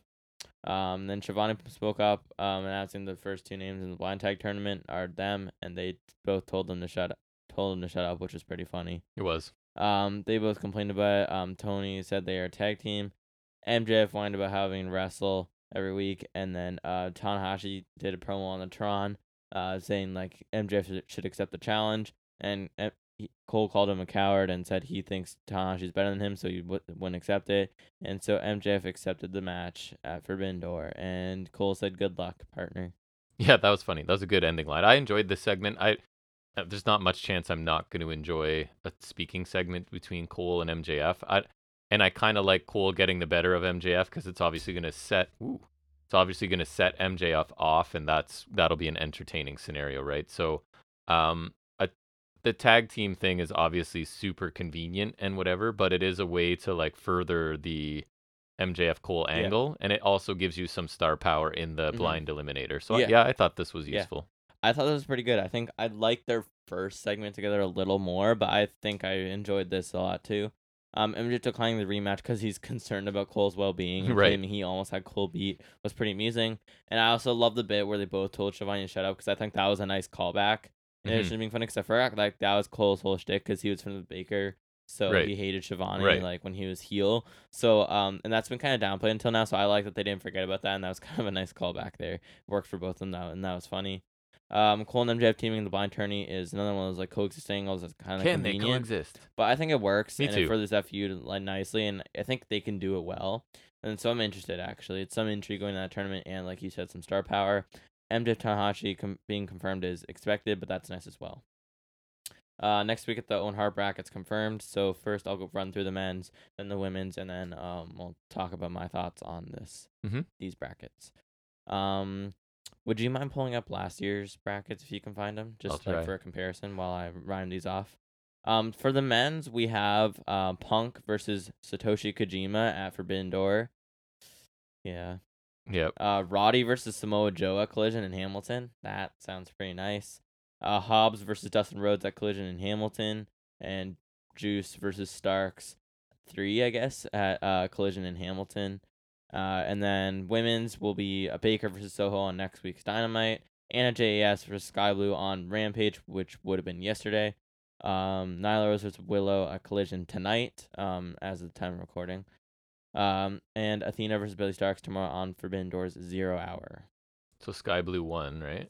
Sky Blue won, I believe so, yeah. Yeah, she's already. I'm looking at the bracket now, so she's moved on. Did you get last year's? Yep. Okay. So what was like just like the first round matches? First round women's was Bunny Storm, Hater Blue. Oh. Britt Baker versus Danielle Camella. Riho Sakazaki, sorry. Okay, Ruby so that is not Ruby Soho, Robin Renegade. Red Velvet, Willow Nightingale, Sheeta, Julia Hart. Okay, so the women's bracket's not as strong as I remember it being. I take it back. Wait, how many matches, like how many people were in that one? 1, 2, 3, 4, 5, 6, 7, 8, 9, 10, 11, 12, 14. 14, really? And then Maki Ito got through a bye in the first round. Okay, so that makes sense. So it would have been 16, but same with the men's. Okay, so it's half the size. Okay, so what was the men's last year then? So men's you had bigger had than I remember then. I remember Kyle O'Reilly and Joe doing a match at some point. Men's you had Max Caster, Samoa Joe. Okay, that's Dante Martin, Ray Phoenix. Ooh, yeah. Johnny Elite got a bye in the first round to face Samoa Joe in the second. That's weird. Because they were one person short as well. O'Reilly, Jungle Boy, Cole, Ishii. Okay. Harwood, Wheeler, okay. Strickland, Allen, Yeah, the FTR match. Strickland, Allen, and Fish Hardy. Swerve Darby. Yeah. Damn. See, like, okay, so that's one of my things is, so these brackets are fine, not as good as last year, I think, but some questionable choices for sure, like having Billy Starks or Sky Blue in the women's one, or worse, putting Anna Jay against Sky Blue, which thank God that's on Rampage. I feel like Sky Blue could win it. I disagree. I feel like you could either do Baker again or you do Soho. I've heard people saying Billy Starks is going to upset Athena, and then that'll spin into a feud on ROH. Yeah, I don't know. And then so the men's, like, Punk versus Kojima is really questionable because Kojima's old, so he's not bringing a banger out of also aging Punk. Like, I do hate Punk, but if he was gonna have a good match, like, I would at least like be open to watching it. Like, I would watch it, right? But like Punk Kojima does not sound appealing to me. You know what I mean? And like, do you want to get to Punk Samoa Joe as part of this tournament? Because that feels like a draw to me, and that would be the second round match if they each win. I feel like that's probably likely. And on that note, including Dustin Rhodes is also an odd call. The only match that I really like is Roddy and Samoa Joe. That should be sweet. Out of the whole tournament. And Juice versus Starks, to be fair, that actually looks solid too. So those are the two matches I like. And last year, you're running through, like, Dante Martin Phoenix sounds sweet. Swerve Darby Allin sounds sweet. The FTR match, I remember being sweet. Even Cole Ishii is interesting. Cole Ishii solid. I remember at one point, we got Kyle O'Reilly, Samoa Joe at one point. We did. Cole versus Joe in the finals. We got O'Reilly, Phoenix, O'Reilly, Joe. O'Reilly, Phoenix. Like, that's what I'm talking about. That was, like, last year's tournament felt sweet. Cole Harwood. Cole Hart. Like, that's good stuff right there. Like, Yep. and I remember Cole being Joe in the finals. Like that felt like a good tournament to me. This one feels pretty weak. Like It was that bigger one, and more star-studded, right? yeah, it was bigger, more star-studded. It felt like actually like worth the Owen Hart legacy or like deserving because like it was actually a good tournament. But this one just feels like kind of shortchanged. I feel like it should be Hobbs, Starks, or Robinson because you're building somebody. It can't be Rhodes and the other guy. I don't think it can be Strong. And then The difficulty is it's Punk Hobbs, and Joe, Starks, and Juice are all on one side, so you have to Yes. pick one. I fear it's gonna be Punk I don't because know. I don't think we're so. still in the keeping Punk happy stage of things. I I think- think that there's a fair chance. I think Punk thinks he's above this. I think Punk will take anything he could get, Maybe. and I think Punk would be like, "Ooh, a belt." Yeah, could be. Back to the show. Yeah. So tournaments are cool. They are. Unless it's CM Punk. Next we get Orange Cassidy and Katsuyori Shibata. That is fun. I like saying Shibata. It's fun to say. It is. I like to say Shibata. They're taking on Zack Sabre Jr. and Daniel Garcia. Sabre. Or Dante Rios if you want to go back to NXT days. Nice. There's a lot of holds and counters between Sabre and Shibata. But in a good way. I liked it. Yeah, it was Sometimes I don't, but I was liked good. it with Yeah, those two. Forearms and uppercut from Shibata when Garcia tags in. Garcia does his weird dance and then Cassidy mocks him. Right. Garcia's always doing that. Like, It was almost like Alex Wright kind of stuff yeah, from I back don't in the day. hate it because I think it's like funny, like sports entertainment, whatever, but like I also don't love it. Yeah. Like, I'm in this weird middle ground where I don't like it, but I kind of like how I don't like it. At least if it's supposed to be sports entertainment, it fits, right? Because Yeah. sometimes we complain. Yeah, I don't it like doesn't. it, but it does fit. Yep. Like, I don't know. I'm in this weird middle ground on that. There's the kicks of doom with Sabre. Then Sabre got Cassidy in a cravat hold, then a bit of holds and counters. Head scissors hold from Sabre. He was squeezing Cassidy's head. I'm gonna see how long I can do that. People that aren't Office fans are gonna think we're just like illiterate with Sabre. We're just stupid. Shibata gets a hot tag. Repeat toe kicks the arm from Garcia. Shibata keeps taking it. Shibata and Cassidy batter Sabre and Garcia with forearms in opposite corners. Then they run the opposite corners with the basement drop kicks because that's one of Shibata's staples of his moveset. Like the hesitation drop kick. Yeah. Wheelbarrow roll into the Dragon Tamer from Garcia. Shibata reverses and gets a heel hook in, but Sabre makes a save. Finally, Cassidy accidentally orange punches Shibata. Then Garcia rolls him up for the surprise win while Sabre was trapping Cassidy in a knee bar. Then they do the thing where they're all like holding the title because they all want the title. Right. And Cassie's like, "That's my belt." It was a surprising win because we were in the I was match talking positive. about how like, oh, I wonder why Garcia's in this match, right? To take the pin. I was whatever. positive he would be getting pinned and Me not too. getting the pin, but good for him, I guess. And I did like because at one point you said you'd like to see more of Shibata, and I used to love Prime Shibata. I'd was be awesome. down to see more Shibata. He's cool, I man. haven't seen a lot of them, so I thought he looked good here. Me and too. I so like this. I liked him here. As someone who hasn't seen him much. Solid action all around. Sabre and Garcia worked pretty well together, which was kind of neat. Mhm. And Cassie's ended up in the backseat. I agree. But that's okay. He needs a break. He's been like on the show pretty much every week. Yep. Finish surprised me too. I thought surely Garcia would lose, but that's okay. And the 4-way should be sweet. It'll be like this, but better. I like this too. You know how long this match was? What? 17 minutes. Really? I quite liked it. Yeah. And I feel like they did the same thing last year. I swear they did tag team match before the 4-way last year. Yeah. With Okada, I'm Hangman. Almost positive. Right. I don't remember almost things, but Or I could be confusing it with the ROH title 4-way from I think it was Full Gear because remember that could was be. Guevara, Jericho, Claudio, and Danielson. I think I'm right. If you right? say so. I think. And I remember that I know that had a tag team match before then because I was like, and that because remember saying because they're both in Jazz and they're both in Blackpool. Yep. I think because like and so remember it was kind of like this feels kind of like the tag match until it Mhm. breaks down, right? And that was kind of the concern. So I could be confusing the Forbidden Door one with the Full Gear one, but it feels like they might have done that. But I know they did it with the Full Gear one. I believe you. Because Jazz. Because Jazz. Yeah. Next we get a Will Ospreay interview. He's on the show. Hooray. Nice. Marvez asks why Ospreay's been disparaging Canadians ahead of the match. Because he's been chirping Bret Hart online and stuff. I saw. Yeah. I'm like okay. He can be as mean to me as he wants. I love Will Ospreay. Well, and if you're gonna ever pick on anyone, Canadians are perfect because we don't get mad about it. We just laugh with you. We don't really care. and because we're so polite. Yeah, we don't care. Whatever. Since I'm Canadian, I'll apologize to you, and I'll give you some maple syrup and a little polar bear stuffed animal. Tell us about it. Yeah.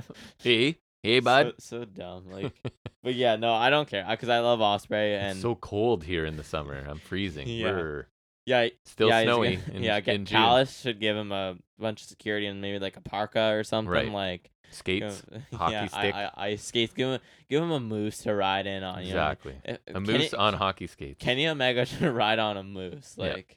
Like have like while tapping a maple tree. While holding a beaver in his hand, like rocking a beaver to sleep or something. Canada, because Canada. You should have like a winter jacket from Canada Goose and like right, just munching on some Tims while you come in. Just exactly. Really like go all in on it because I love the stereotypes. I love it. It's so great. And that's my favorite part of TV is when they do that. They never do that. I love it so much. And and yeah, so Osprey says he's used to competing in civilized countries, and says AW is gonna need some security. I think like that's funny. That's a good chuckle. Right. Because he's not talking about my maple syrup production. Right. Cal says as a Canadian he agrees with him, and Omega's been citing his fans to violence. I thought that was pretty funny. And Osprey needs special security. Cal says he has military grade security. When he goes places, he'll offer it up to Osprey for a fair fight. I love the detail of military grade security. Like that's callous. Like how can I make this more impressive? Right. Yeah. I thought this was solid. I liked just getting a bit of Osprey here. Maybe Omega will be outgunned and Ibushi comes in some way. I'll just keep dreaming of scenarios until it happens. I'll wing him with anything. Or Ibushi saves Omega after the match because I want Osprey to win. Yeah. But I like this. I think I like Callus trying to aid Osprey a little.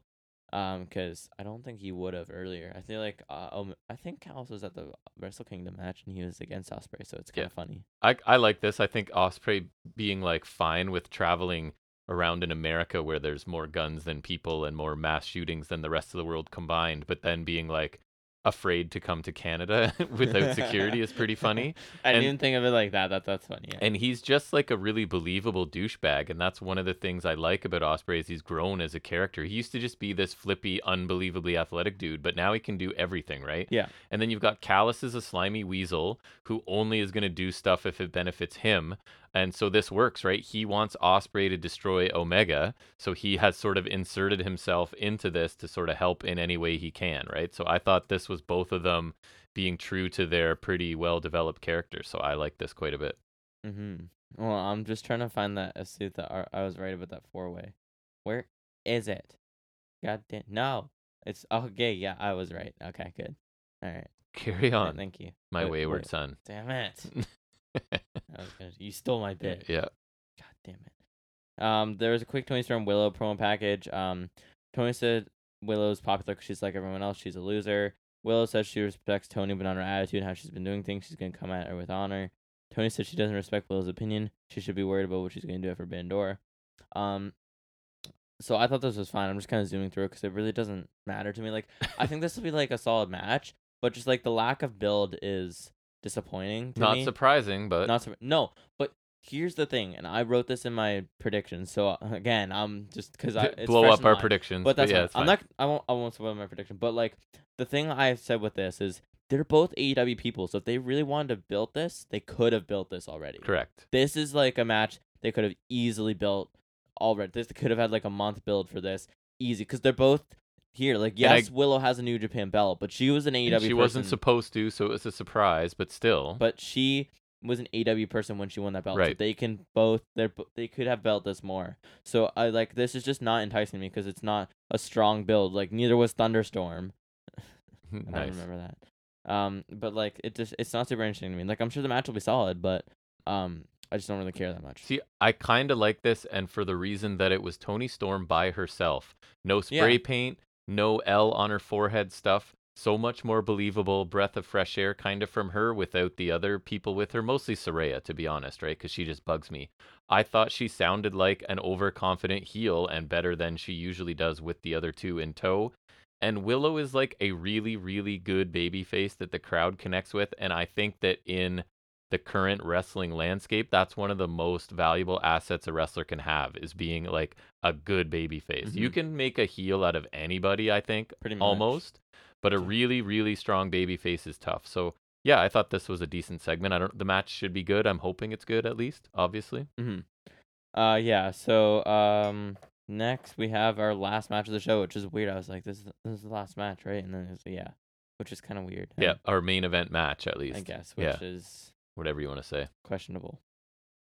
At least it's compared to a lot of women's matches. This I was pretty happy with it at some level at least. Yeah. So we get Chris Allen defending the title against Taya Valkyrie, Taya TV. And my first note, and I think you agree, you phrase it differently.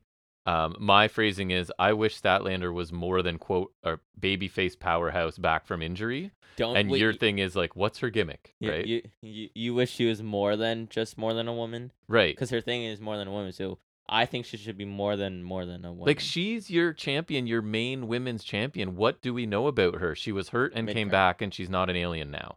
That's it, right? They just don't take the time to do anything. Yeah, that's frustrating. But anyway, sorry. I was just maybe Johnny TV stands for Johnny Taya Valkyrie. It could. It is his wife, right? That could work. That's what that means. It's not television. I don't know what televisions are. TV's Taya Valkyrie. Relates to nothing. I don't know what a TV is. I don't. What are these words? I don't know things. So there were some overhand chops on Taya. She took a tumble to the outside. My note: Taya eases her way to the floor, and I laughed.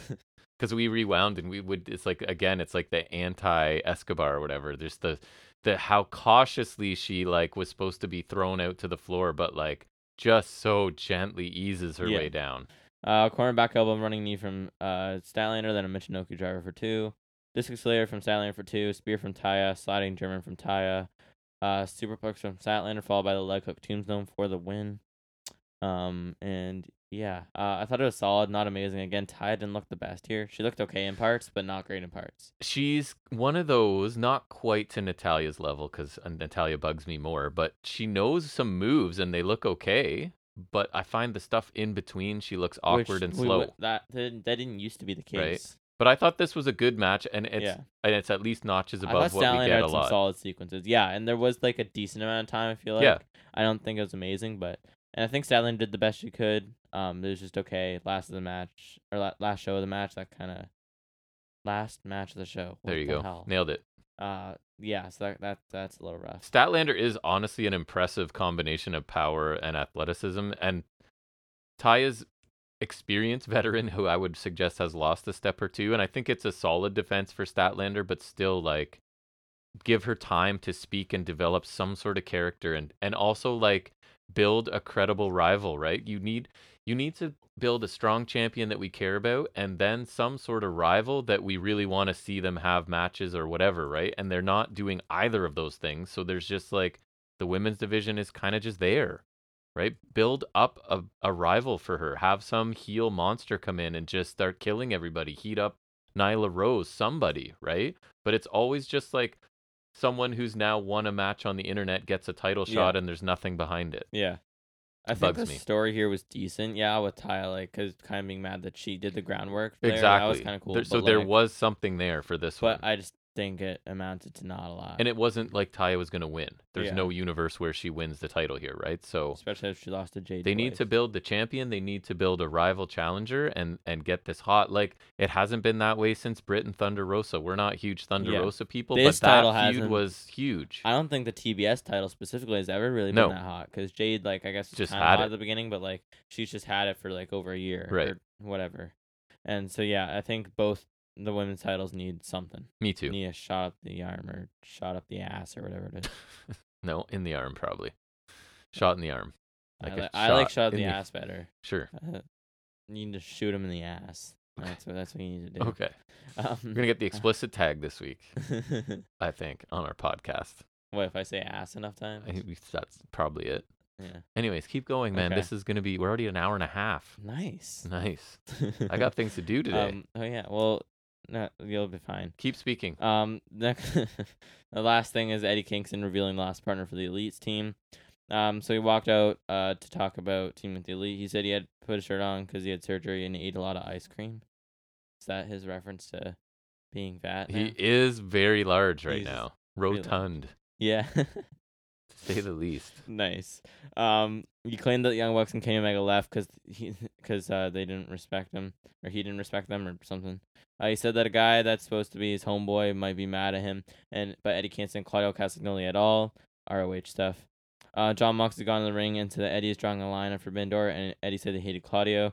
Mox looked like he wanted to say something, but he didn't say it. He was like kind of muttering. Eddie Kingston announced that Ishii is the fifth guy. Went to the ring. The Black Bull jumped him, and Kingston. And then I feel like Moxley just disappeared. I don't know where he went. I don't know. Maybe it's because he didn't want to attack Kingston, but I legitimately have no idea. That's where probably he went. it. They're keeping him but, like, from being I definitely didn't even see anti. him. Like, it's just like I looked back up and I was like, where's Moxley? Like, yeah, it was weird. But then Bryan Danielson called out Okada. Okada came out. They had a stare down. Yuta attacked him from behind. Bryan accidentally hit Yuta with a Psycho knee. Avoided a Rainmaker. Yuta took a Rainmaker instead. He sold that well. Because Yuta's the whipping boy. He is. And so then there was this bit of a stare down to end the show. Yeah. I said it before, but Eddie keeps bringing up how much he hates the Bucks. And I don't feel his rivalry with Claudio is enough to warrant. And he's trying really hard, and Excalibur was in. I think it works. I liked it a lot more with Mox and Eddie, though, because I really love their dynamic anytime they're together. So it's funny you say that. I also found Excalibur was really trying hard to convince me that Claudio and Eddie have this blood feud, right? I know they have a bitter feud from ROH. I just don't know the details of it, so it's a little bit of a disconnect. Right. So I think it feels like Eddie knows this logic is flawed a little. His delivery seemed off until he started engaging a bit with Mox, and then I felt like he was back to himself. I love them together. I remember their feud in 2020 with the I Quit match was awesome. Their tag run was awesome. This could be awesome. So I felt like that's when he was himself. Because they're always so real together to me, and it feels like they do have this really like brother-like bond, and it's always just so real, and it's always entertaining. Like, I just think they've got really good chemistry together. They do. And I think that's a really cool element to throw into everything that's going on. So I think that was my favorite part of this for sure. And then also, so I think Ishii is kind of a disappointment to me. And that's not a knock against Ishii. He was already here and did a bunch of stuff. He already worked North America last year. He's worked AEW a bunch of times. He was in the Owen Hart tournaments we were talking about. Yeah. He was at Forbidden Door. I swear he's popped up at least once or twice in the past year since then. Mm-hmm. And so and he's kind of older now. And he can still kind of go, but his style to me is just it's not the most entertaining. I think it's good for a TV pop, but I don't know. I just if it wasn't Ibushi even, I just wanted someone a little more exciting than Ishii. Yeah. I was just hoping for someone better, and it was it's okay, I guess. It's not exciting at all, really. And so I'm a little disappointed it's not Ibushi. And getting at least one interaction between Danielson and Okada before the match is cool too. I think this does a solid job of being a go home segment. Yeah. Although I think I would have preferred last week's. Me too. As it's kind of like with the Double or Nothing build, I would have preferred the Elite. 1 week too long. Yeah, exactly. The Elite reformation was perfect. This would have been I think I would have put this before or not at all. And Danielson dodging the Rainmaker obviously makes sense. That's he a does a good job of getting out of there quick. So I remember he did that with the Buckshot a lot too. Yeah. Because that was kind of his kind of heelish run. Remember when he was kicking the Dark Order's head in and stuff. Yep. Overall, this show felt, I don't know, the grade came easily to me. It felt like a B show to me, right? There's no match last week, was it, with MJF and Cole, where I'm I thought this last is amazing. Week was really strong. What did we give that again? I don't remember what I gave it. I think you gave it an A- and I gave it a B+. But I liked Hardys and Guns for what it was. I gave it a B+. The concession brawl cost the marks, obviously, for me. I think also, to me, the lack of a good main event match. Because I think the segment was a solid end of the show, don't get me wrong, but just combination of Taya and Statlander just being okay, and then not having a follow match kind of hurts it for me too. Because I always like to end strong, right? What was your match of the night? The 6-man tag, probably. And that wasn't even amazing. Agree. So, but I did think they moved storylines for Forbidden Door, and they did stuff like that. They did a good job of doing a last minute build. And I really liked the Ospreay Callus part. So I think it's a B. I was entertained. It's just the in-ring stuff wasn't amazing this week. Yeah, in-ring wasn't the best. I thought the opener was solid. The consistency in brawl was a waste of time. 6-man tag was the most fun match of the show, and the tag match was pretty solid as well. Then the women's match was okay. Yep. Then the segment was, I did enjoy the last segment. I thought that was really good. I think the highlight of the show was Cole and MJF. That was easily the best segment. Callus and Ospreay had a nice little bit. Elite and Blackpool also had nice promos. I think the strength of the show is the storyline progression. And they do have to kind of do some last minute builds, and I think Collision can also help with that later tonight. But I think they did a solid job of that. Like, they even built a women's title match there, so I think that's solid. And yeah, I think it's a perfect B show because nothing amazing, but it was all pretty solid. Yep. And then we'll talk about that more later when we get to our Forbidden Door preview. We will. Previewing a show we're going to. Have we done that before? I don't think we have. Uh, Because were we not? other than maybe Rebellion, I think Impact. Right. That was probably the Yeah, only one. probably. Because we did go to TakeOver, but that was pre-pod because that was pre-pandemic. Right. So I think this might be like the first like major show. No offense to Impact. Exciting. It might be the first major show that we're previewing that we're going to. I think that's kind of neat. That's cool. That is neat. All right. Well, we're done with AEW for now, and we'll take a look at some trivia in a segment we like to call Off the Top of His Head.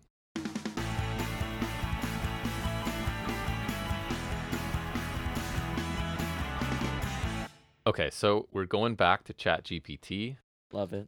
All right. And so I said the prompt I put in, because you actually made me think of this last week when we were talking about Money in the Bank matches, and you were saying like non-Money in the Bank matches or something. So I was like, yeah, let's talk about 15 best matches at WWE Money in the Bank that were not Money in the Bank matches. Okay? I feel that's just begging it to screw it up. I think so too. That's just begging it. And to I didn't screw do up. multiple I'm choice, sorry. so we'll see how this goes. Oh, So, God.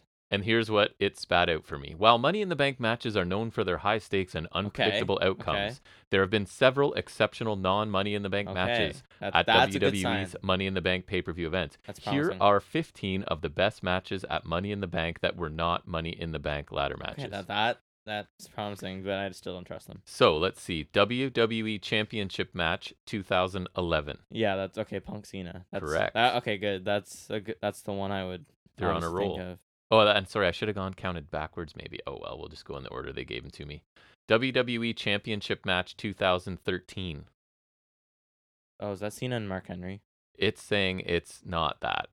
But I can't tell you if that's right or not. What They're saying Daniel Bryan and Orton. that could be right. So you don't know either. I think I'm right though. Let me look. So- No, it can't be right. Tell me why. Orton won Money the in the point. Bank on that show. Okay, there you go. John Cena, Mark Henry. What up? ChatGPT, What is wrong. It's up? 1-1. And Daniel Bryan was in that Money in the Bank match too. Nice. Oh my God. Okay, so I knew I was right. There we go. WWE Championship match 2015. WWE Championship match 2015. Yeah. Rollins and Ambrose. Correct. Ladder match. Agreement. Does it say? It does say in a dramatic ladder match. Yep. You're right. I With remember the Rollins finisher. emerging victorious. Barely, yeah. Okay. Yeah. He had the title until he was injured, and then remember he competed in the tournament where he was injured. So ChatGPT lore. 2016 match where one person they're saying solidified his status as a top star in WWE in an incredible back and forth contest. Styles and Cena. Correct. Yeah. All right, they're on fire. I wouldn't say that was a solidifying match for him. Probably the SummerSlam one. How But dare you? that's arguable. It was the match. That was a match at least. So. WWE Championship match 2016. Yeah, I was hoping they would say that one. Rollins and Reigns. I love Nice. that match. They got that it. match was sweet. The ChatGPT's doing really well this week. Only one botch that was out of Rollins' 5. big return match. That was Right. That match was sweet. I would watch that again. Universal Championship match 2017. Nope. No. No. There wasn't a brutal match for the Universal. No. No. No, That- because that was saw the 1 year. Kevin Owens retain No. with help from interference from Braun Strowman No. against. Against Roman Reigns. Correct. Okay. Okay. Here we This go. is funny. This is what I look This for. is really funny. Okay. All right. So first off, the reason I said no right away is because, whoops. In 2017, for some reason, I'd never liked the decision. I remember even as a kid, I didn't like it. But SmackDown got Money in the Bank that year. That was the year Corbin won the briefcase. Remember?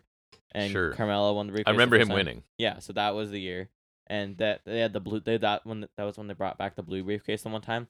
Point being, this was still the era of the red Universal title, meaning that was on Raw, meaning it wasn't on the show at all. Okay. So that is already wrong. And also, if you want to, just so you know, the world title match on that show was Jinder Mahal and Randy Orton. So we're in that era. Amazing. And the funniest bit of this to me, the Kevin Owens versus Roman Reigns match, was Braun Strowman's interference. That did happen that year, but that was at Royal Rumble okay. and no DQ match. So that's a miss. many months before. So that is very funny to me. Last man standing match for the WWE Championship 2018. Nakamura and Styles. Correct. Yeah. And it There you says WWE title. Styles retained. Yep. Triple threat match 2018. I Title don't. match. Anything? Let me just see there. Intense encounter. No. So, 2 people in AEW. Oh no, all 3 in AEW. I don't know if this match happened. I don't know. Was any. Big Cass ever in a triple threat? In 2018, he wasn't in a triple threat. No, I'm pretty sure he faced Daniel Bryan. So they're saying Cass and Cass, Bryan. Samoa Joe, and Bryan in 2018 no, Money in the 'cause Bank. I think. Okay, wait, hold on. So I'm almost check that one. positive it was. But hold on, because the next one is still 2018, so don't look it up yet. Okay. Intercontinental Championship match 2008. Rollins and Elias. Correct. Okay, so that I knew The that next one. one's 2018 as well. Hold on. Okay. SmackDown Women's Championship match. That would be 2008. Carmella and Asuka, and James Ellsworth interfered. Nope, they're saying Lynch and Flair. No. Okay, so now you can go look it up. The Cass one, I'm pretty sure I'm right that it was Cass and Daniel Bryan, because I remember they had a feud off of the back of Bryan's return, so that should be right. Daniel Bryan defeated Big Cass by submission, and Samoa Joe should be in the Money in the Bank if I'm correct. Yes, he is. Okay, so the 3-way was, I believe that was the qualifying match for Money in the Bank, so that would have been on SmackDown. Gotcha. So that is not right. And then I was obviously right about Rollins Elias. I remember that because Rollins reused his 2015 gear, the black and gold look. And then, Carmella, Asuka with James Ellsworth. Yeah, I knew that one. Because remember that was the one where James Ellsworth dressed as Asuka, and it was weird. And like, that's that. Universal Championship match 2019. Rollins and Styles. Correct. Yeah, that was nice. SmackDown Tag Team Championship match 2019. Usos and someone? Usos and New Day. I guess that makes sense. Okay, wait, hold on. Is there any other 2019 ones? Because no. Okay, I want to see if that's actually happened, because that could be any year from 2016 to like 20 to basically to this year. So no. Okay. Here's the funny part. And it was the match that I was gonna say too. I was gonna say Usos versus Daniel Bryan and Eric Rowan. And that's what it was. Oh, we liked that. Yeah. Remember we liked Rowan a lot in that? Was that one? Oh no, that was AEW. Right. That was the Death Triangle. So they made a mistake. That was like House of Black. No, but so that's the one I thought it was too. And I was like, but see, if I didn't check it, I would have believed, because they've had 700 matches. Yeah, and that's an easy time for they were likely on SmackDown together. So yeah, okay, that makes sense. WWE Championship match 2020. Oh, Rollins and McIntyre. Correct. Yep. Universal Messiah Rollins, baby. Universal Championship match 2021. Reigns and Edge. Yep. And finally, Raw Women's Championship match 2021. Maybe, if they're right. Was it Ripley? That was Ripley and Charlotte. According to them, yes. Yeah, because then Nikki Ash cashed in on Charlotte. So what? They botched maybe 4 in there? Couple. There was the one major one, which what was that? That was as long as there's one that makes you laugh, that's good. The 2017 was pretty funny. So it wasn't bad. All right, so we'll finish up trivia, turn back around into some wrestling highlights and lowlights from the week that was in what we like to call high spots and rest holds.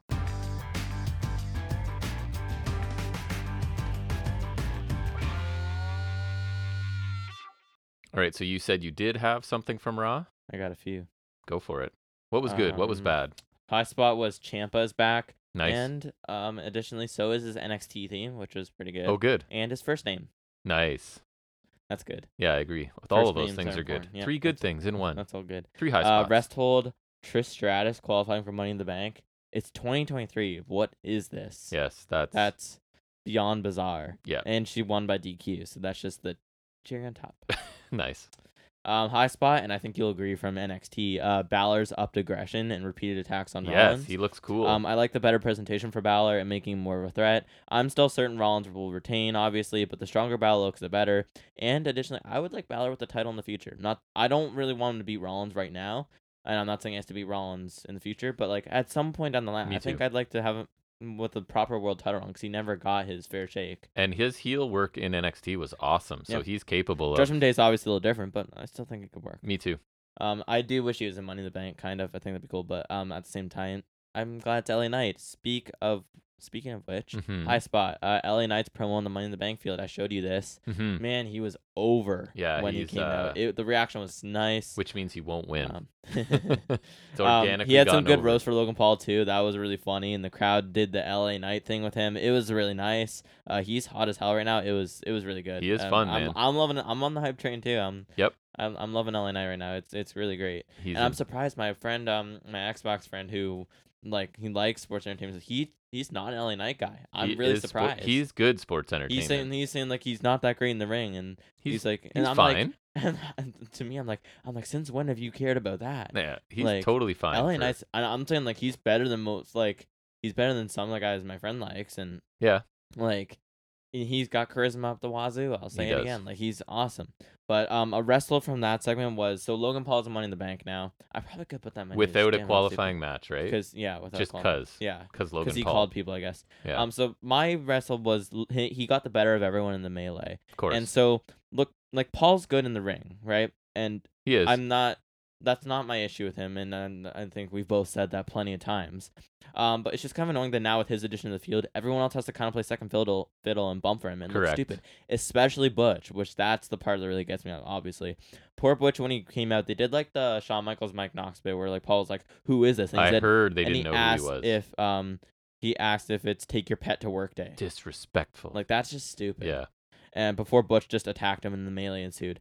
And then Paul obviously got the better of it with a big dive, taking out everybody. Sure. And like Paul can be in it fine because I'm sure he'll perform well. And I'm honestly, he's good. from an in-ring perspective, I'm perfectly okay with Yep, Logan Paul being in there. As a human being, less so. As a human being, as a winner, I don't want that, obviously. Right. But like, I just don't like that it has to affect everyone else negatively, and namely Butch. Like, that just kind of sucks. And Pete Dunne has to be on the horizon for the love of God. Mm-hmm. Like, I need Pete Dunne. Please. Have him turn heel here. I don't care. Actually, somehow. No. It probably wouldn't be a good idea in London because everyone loves Pete Dunne. That's right. You right. have to. I'm good until SmackDown. All right, so NXT first rest hold right out of the gate. I thought an unnecessary stipulation ruins what would probably be a really good match, and that was Tyler Bate taking on Wes Lee. But we get Mustafa Ali as the special guest referee. And his presence distracted a ton from a match that you're not going to comment how good of a job he did? That I really want to see. It was weird. He starts out counting really fast for Bate and really slow for Lee. And then for some reason, he seems to switch to like a consistent normal cadence. So I don't know what he was doing. And in general, he just took a lot of attention for what ended up being no real reason. So the finish, both men kind of fall off the top. I think it might have been a headbutt. And then Ali goes to the floor because Lee fell to the floor and Bate fell in the ring. And he encourages Lee to get into the ring to beat the 10 count. And he does, and then basically hits the cardiac kick for a win after 13 minutes. So there was some good action in there. But honestly, the presence of Ali didn't add anything. And I don't think it furthered any story between the three of them other than letting us know that this is where Ali fits on NXT, right? Is within this orbit sort of thing. Yeah. And Lee versus Bate had potential to be a phenomenal match, but this wasn't it. And I didn't quite understand why they made this choice. But another rest hold, surprise, surprise. You'll be shocked to hear another Gigi Dolan vignette. Ooh. So she's out on the street looking at some graffiti. And she's always been drawn to creativity. She's been rejected by friends, family, and life, and that sets her apart from everyone else. She has the freedom to create whatever enters her mind. Yeah, okay. And I'm pretty tough on her sometimes. This one's not entirely her fault. Her delivery wasn't great here. I'm not saying it was. But this is one of those scripting issues, right? Yeah, I really hate those lines. Often happens in WWE. The wording of this is just not how horrible. People talk, right? No, I don't know anyone who would like actually talk like that. It's super unnatural. Unsarcastically, right? Like, right. And it dooms the wrestler to sound dumb, right? Yeah. There's not much they can do. It's not how human beings and communicate. And from what I see from her delivery is never the best already. So when you're just like, piling that on, it's obviously not going to be great. And then they follow it up with a rest hold because Kiana James gets a chance to respond to this, and she doesn't sound very good either. And she says that what Gigi calls art, right? The graffiti calls fart, is a waste of real estate because business, right? She's always doing the business. James is fueled by results, but they're not as different as Gigi says. She also broke rules as a kid, but grew up. She has ambition, which Gigi can't even spell. Gigi Dumb joke. is swimming in a pool of mediocrity. Again, because that's a phrase people use all the time, right? I don't Um, think so. Not great delivery, more writing that sounds unnatural. Same complaints I've had about Dolan. Apply them to Kiana James here. High spot. The flip side of these two character work is Thea Hale. Lots of women on a 2-hour show. Take notes, AEW. Thea Hale is 19 years old, man, and she is so impressive. She's the over-the-top perky, like she's Scrappy Doo, basically, right? But Except it's not stupid like Butch. she's amazing she's a little somehow better. at it. She was involved in a really long in-ring segment with Chase U. Eventually, Tiffany Stratton comes out, and it ends with Hale putting a Kimura on Stratton and Stratton tapping out. So Hale obviously isn't going to beat Stratton, and I don't think Hale's amazing in the ring yet. She's fine, but she is doing a good as long job. as she's not doing flipping arm drags. No, she's doing a good job developing in NXT, and her involvement with Dempsey and Gulak is going to be something that comes to a head at some point, right? Because she's with Chase U, but which are faces, but also training with two heels, so something's got to give there. But it's been decent mid-card, long-term storytelling, right? Like I don't mind it. So, and her performances are. She seems like she'll be around forever because she will be willing, like Grimes, right? Give her anything and she'll perform the hell out of it. Even Right. if it's stupid, she's going to kill it, right? Right. Rest hold the Creeds talking backstage. Just another awkward segment here. You have Ivy and Julius watching the Schism segment that won't even mention on a tablet. It's basically Mentioned. It was basically Gacy wondering if he's affecting people's losses, and the Drake was basically like, yeah, it is. And then it's like Ava's like, oh hey, and he's like, hey, we're supposed to be honest with each other, and he's holding us back, sort of thing. So whatever. Anyways, Brutus comes in as the other two are watching this on a tablet, and they talk about Schism being a cancer in NXT. And then I think Julius makes a short joke about Ivy. Brutus makes a big head joke about Julius, a cauliflower ear joke from Ivy. I don't know. It's just these guys are hit and miss, and this was a miss. They just sounded awkward and uncomfortable. It's supposed to make them sound like they're really chummy, right? And they rip on each other, but it didn't feel natural at all. I think you might have watched this. I thought the triple threat tag match, was actually really fun. I saw a bit of it. Yeah, I might have watched it actually. Briggs and Jensen, Hank and Tank, and Blade and Inafe, right? 9 minutes. I thought it was really good, fast paced, no lulls. Yeah, like, there was a lot of nonstop. it kept going kind of. I thought Briggs looks impressive. He's the most experienced of all of them, right? He's been wrestling a while. I thought everybody Evolve, right? everybody did a pretty good job. He was their champion at one point, I think. I remember seeing him on the show. Like I think that Austin Theories. I remember when they did like the one that was on the network, exactly. the 10th anniversary. He was for sure on that. Yeah. So probably how they got him. Briggs and Jensen hit a heart attack to, who would that be? Tank, I'm assuming. I just can't spell. But an Afe comes off the top to break up the pin, and then Blade quickly follows up with a top rope splash of his own onto Tank, and they sort of steal the win and earn the title shots against Gallus. Quick, fun TV match that had some stakes, right? At least it was for a title shot. Yeah. And it's crazy to think that Briggs and Jensen are the experienced team of this. Yeah, bunch, that right? kind of made me sad that they're the experienced ones. They're kind of growing on me as like a brawling tag, like APA kind of thing. You know what I mean? Just sort of that style. The format of this seemed to work for less experienced guys in the match because it was just really quick. You didn't have a ton of time working, right? Over delivered for me quite a bit. Rest hold, Thorpe and Kemp decide on a Raw Underground match. You told me this too ahead of time, right? Yeah. I haven't enjoyed Thorpe so far. I didn't really enjoy Raw Underground matches, so I don't think there's much choice. I'm going to enjoy this. Whoa! You don't like Daba Kato? It could Dolph Ziggler shoot fighting. It could over deliver, I guess, if I have low expectations, because I think there's future for Kemp as a heel. I'm not sure about Thorpe so far. Then we get wow. As I'm looking back, there's a lot of rest holds on here. It's Cora Jade taking on Dana Brooke is another rest hold. Oh, that sounds like a high spot. I don't think either of these women are good in the ring. So this is pretty much what I expected. You had Brooke selling a knee injury. I will say she did on one part do like a handspring thing and really did a good job of the knee just collapsing. Mm-hmm. But anyways, there was some of that to the point where she's stretchered out and then sort of comes back after a commercial. So then you get the finish was a single leg crab by Jade, but Brooke won't tap out, so the ref has to call for the bell. Jade wins.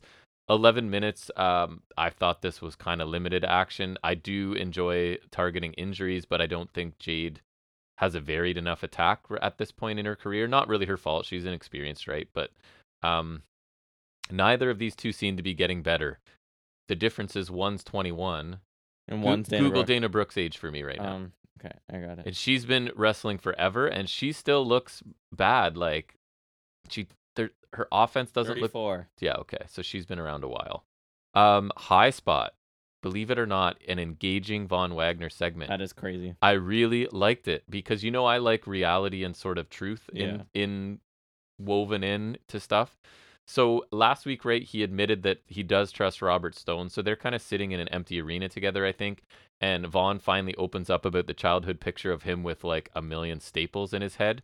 So he had a condition, I forget what it's called, some fancy medical term, basically where his skull was fused into place and wasn't going to grow properly.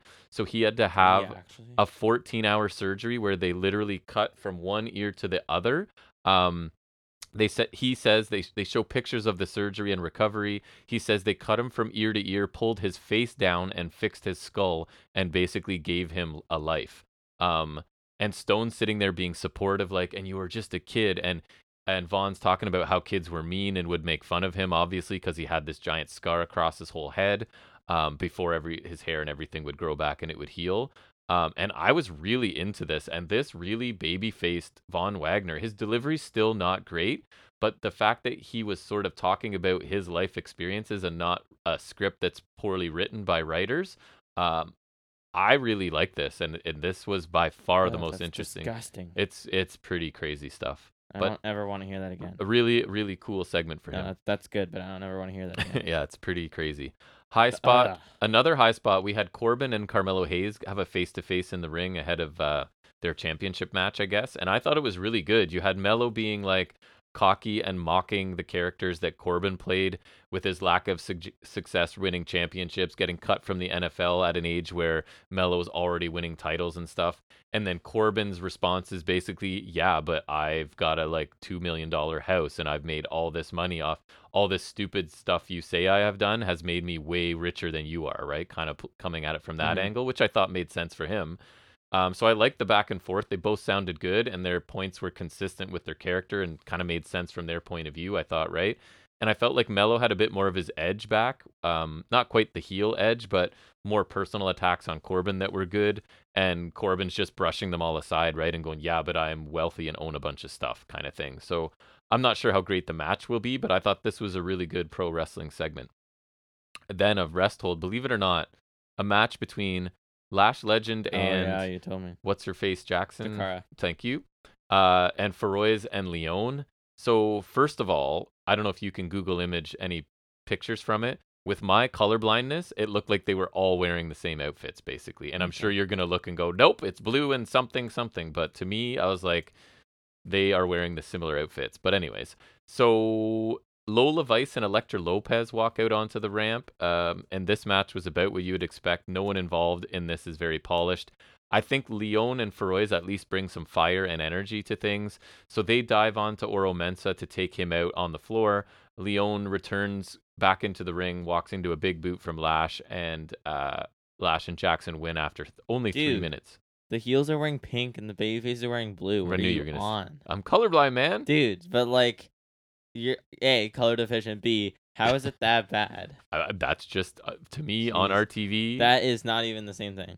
Anyways, wow, it was for me. Okay, yeah, wow, okay, no. So apparently we're getting an angle with Jackson, Legend, Lopez, and Vice, and that could lead to like an all-time bad match, I feel like. So that's something to look forward to. If this one didn't already. I was slightly annoyed that Mensah looked silly here because I thought he picked up some momentum from the Heritage Cup match where he looked pretty good, but he was the silly standing around too long babyface getting taken out by the women diving onto him. Heel. Then a high spot. The main event was really good. I don't know if you saw it, but no, but I would expect that. 17-minute match. Rollins wins. I think he had to hit 2 curb stomps. He's seriously selling the injured midsection, right? Thanks to Balor's vicious attacks on Raw, I believe, correct? Yep. And Braun looked really aggressive and sort of targeting that with lots of throws and suplexes and spears and things. And Rollins doing a good job of selling, but still kicking out of everything. You had the classic, looked really good too. You probably saw the highlight of Rollins hitting the splash through the table at ringside. I don't think I have yet. It looked really good. Braun hit a Frankensteiner and a gorilla press slam for as a believable near fall as you're going to get in this. Really good match. If this was a tryout for Braun against established main roster talent, then I'd say he was really successful. He's now much better as an explosive heel, right? Like he can just dish out punishment. And working with someone like Rollins allows him to raise his game as expected, right? Excellent main event. The crowd was really into it as well. So a really successful return to NXT for Rollins here really helped establish Braun as a pretty strong heel here. All right, moving to Impact. I thought the opening 6-man tag was solid. It was only 6 minutes. It was Myers in good hands, defeated OVE. We had a run-in from Moose, allowed Myers to hit the roster cut to somebody. So fast pace, and you've got still furthering the story of Moose might be joining Myers' group. Fulton had one impressive spot where he had a guy for a power slam and then choke slam 2 other people. So like he did World's Strongest Slam while also choke slamming 2 people. You know what I mean? That's weird picturing it in my mind, but it looked pretty cool. And I think Callahan and Chris work well together. They've wrestled a lot together in the past, right? And I like Myers in a good hand, so I was okay with this. I actually also thought Eddie Edwards and Kaz had a good conversation backstage because they're going to be tagged up in the main event against Bully Ray and Macklin. Why? Great question. I can't remember. But basically, Kaz doesn't trust Eddie Edwards at this point, which makes sense. And Eddie does a good job to try and convince him, and eventually says he swears on the life of their shared trainer. I think it was Killer Kowalski trained both of them. Isn't he dead? I think so, and that's why you're swearing on his life. Anyways, Kaz seems to Wouldn't Kaz know that? Kaz seems to find that convincing. I thought both did a good job. It was a believable little segment. Didn't like Dango beating Gujar in 3 minutes, even though I like Dango's new character. And before the match, he took the mic like he was gonna. The crowd's chanting "Divas reject." Mm-hmm. And he picks up the match or the mic like he's going to say something, and all he says is "I hate pro wrestling," and that's it, which I thought was funny. I just didn't love him beating Gujar because Gujar I think is promising, and he's just coming off his like Impact documentary or diary or whatever thing. So it seemed like a bit of a poor choice. The match was fine. It ended up with Santino. So what was it? Dango grabs a phone. They were trying to say it was Gujar's phone, and maybe it was. And so he's like filming himself on Gujar's phone, and Morella comes down and hits him with the Cobra, obviously. Rest hold Nevaeh's back, as you mentioned to me last time. But she is tangled up with Jessica and Courtney Rush, trying to convince them that they're Havoc and Rosemary, Undead Realm, blah, blah, blah. No need to elaborate. It's supernatural garbage. Also, Zicky Dice is getting trained as a referee so that he can help Swinger win matches. Because remember, if he wins 50, he gets a title shot. And this is just stupid low-card comedy stuff that Impact can't resist. Don't like it. High spot, decent tag team match with a dumb finish, I thought. The design took on Gresham and Bailey. So the design, this version is Khan and Angels. Oh, beautiful. 8-minute tag match. Angels, Gresham, and Bailey can all really wrestle, so a lot of the action was pretty good. Khan even got a couple decent power spots and dealing with double teams and stuff.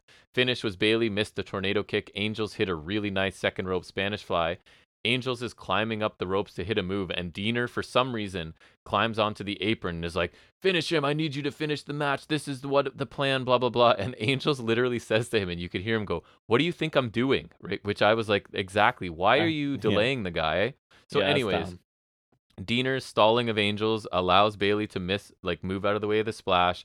Tornado kick absolutely nails the Ultima weapon, and they win. So it's like the designer in this infinite loop, right? Enter a feud, lose the feud, have some dissension in your group, and repeat. Rinse, repeat. So I'm really hoping that this time Angels gets out of this group because in ring he's really good. Character-wise, I struggle, but anyways, he doesn't have the look of... He's a legitimate X Division guy, though, I think, right? Like, he can be a contender there, and then Diener and Khan could disappear into the ether for all I care. I don't think they're Undead Realm. They're right.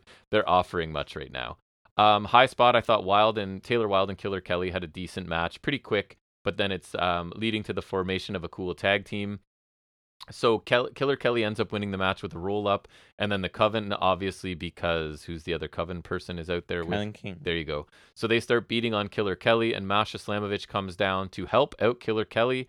And if they don't have plans for either of those two as a singles, I think them as a tag team, just an ass-kicking violent women's tag team, would be awesome. I honestly would have them steamroll all kinds of competition and win the titles. What competition? They don't have much of a division there.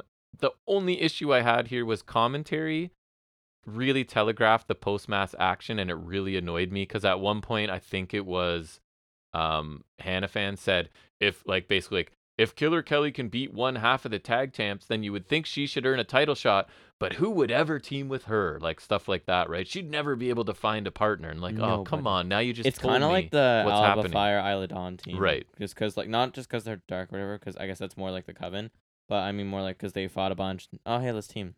Right. And Or the Buyer. commentary did this again at another point. I couldn't remember specifically. To remember 2 times being like, "Why are you telegraphing stuff?" Rest hold. D'Amore is interviewed by Gia about the Bully Ray Macklin thing. I hate this whole angle. D'Amore does a decent job of speaking and conveying emotions in segments like this, but the issue is it's leading to a match for him with Bully Ray in it too. So there's just something you can't get me interested in. Main event was solid. It was Edwards and Kazarian, Bully Ray and Macklin in the only match on the show that got any time at all. It got 13 minutes. There was one spot where Edwards tried to super kick Macklin as Kaz was holding him, but he kicked Kaz instead. So commentary was saying that Macklin moved out of the way, but I rewound it and he didn't move. It was just Eddie kicking Kaz in the face. So if that was the thing, then I think it could be cool, right? Like Eddie was like, I swear on our trainer, but then did kick him in the face. It's either that or Macklin didn't move and he was supposed to. So I'm interested to see if it's actual storyline. That's true. Kaz looked good in this, I thought. The heels ended up winning with an assisted neck breaker, which I don't know if they were trying to say was like an inverted 3D, but it was just like a assisted neck breaker. It looked kind of lame to me. One guy lifts and you just hit a neck breaker. I guess, yeah. Didn't I'm look great. trying to imagine. But anyways, that is all I had. Do you have anything from SmackDown? Yeah, I only have one thing, which is the Usos promo. I thought was pretty good. Post Bloodline split from last week. So Yep. I thought that was good. I've always enjoyed their promo delivery ever since their heel turn. For sure. Even like as faces, their delivery is really cool. Yep. And so I always like that. I like their angle here. The bit where they say they still love Roman because they're family, but he was disrespecting them was cool. Like makes sense. Not supposed to be what family is, but I don't know. I liked it. I like their whole shtick, and I like that they have this disdain for Paul Heyman now, especially Jay, because he's been an outsider the whole time, but that was never acknowledged like it was with Sammy. Right. And it's like Paul Heyman's just been like accepted as the wise man. So I like now that they're kind of having issue with Roman, they're taking umbrage with Heyman as well, which I think makes sense. Something that works. I think the match will be pretty sweet. It's another high profile tag match for which like I'm very happy they're doing. Yeah, Roman and Till aren't a big tag team, but it's still a tag match, so works. Yep, I agree. No, that's cool. It. Nothing else from SmackDown looked really good. I did see that LA Knight faced Mysterio. Yeah. I don't know if he won though. Yeah. So probably feels like he should at least. Which makes me think he didn't. Right. Okay, so you said you didn't have anything, no updates in the figure world, so we're gonna go into the final segment, which will be us making our predictions for a show we may have mentioned we're going to tomorrow, and that is AEW Forbidden Door.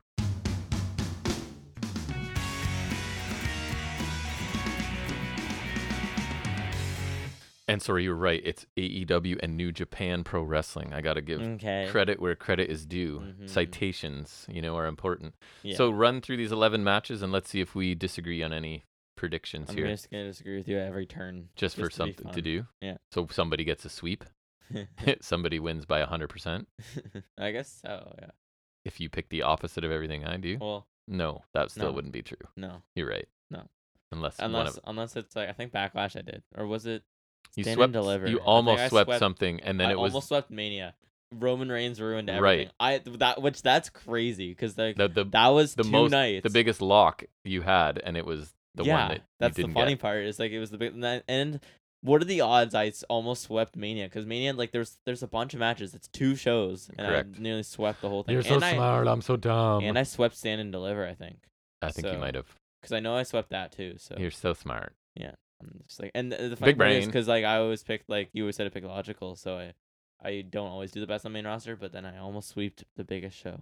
Yep. SummerSlam. I'm coming for it. Right? I thought this was a mixed bag of really easy to predict and some kind of challenging. Yeah. Athena, Billy Starks, women's Owen Hart Foundation tournament first round match or quarterfinal, but it's the same thing. Correct. That is the same. Synonymous even. Synonymous. Yeah. In this case, not always. I picked Athena. Why would Starks win? She's not much of anything. Athena's still ROH champ.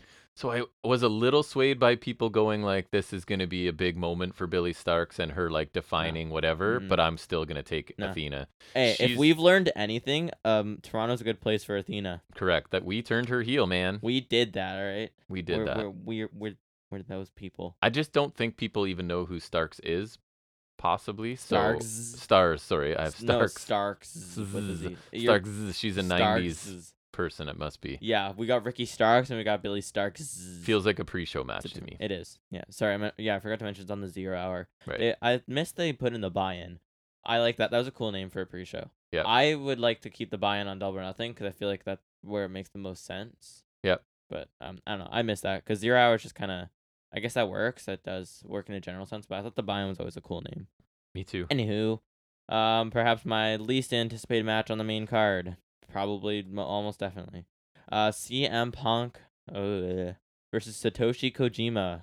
I remember he was around for a little. I think it might have been Forbidden Door last time, or he was in AEW for like a little bit for some reason. Kojima? I don't remember why. He had like a match or two. Does he still have the Band-Aid on his face? I don't know. I think he has the Breathe Right strip on his nose all the time. Yeah. Is his thing. Owen Hart Foundation tournament first round, quarterfinal, whatever. Punk gets the win here, I thought, because Kojima ain't their guy. He's also way older than Punk, and we're still in the try to keep Punk happy while he still can era. To say this is the match I want to see at least is an understatement. They could have at least given Punk a cooler opponent.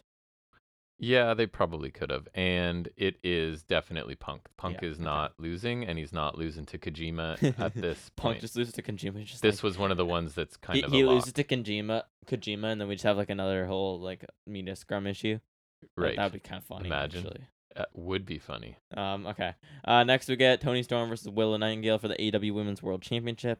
So I took Storm here. As great as Willow is, they haven't built her for a title run. And like I said earlier, with both of them being AEW contracted people, they could have actually given this one a better build and given Willow more of a fighting chance. I like Willow a lot, and I don't like the Outcast whatsoever, but it's clear Storm ain't losing here. And I know you said a similar thing. Switching the title back so soon would run the risk of a hot potato situation. Correct. I don't think we're there yet, but it would run the risk of that. And the TNT title has already been far too plagued by that.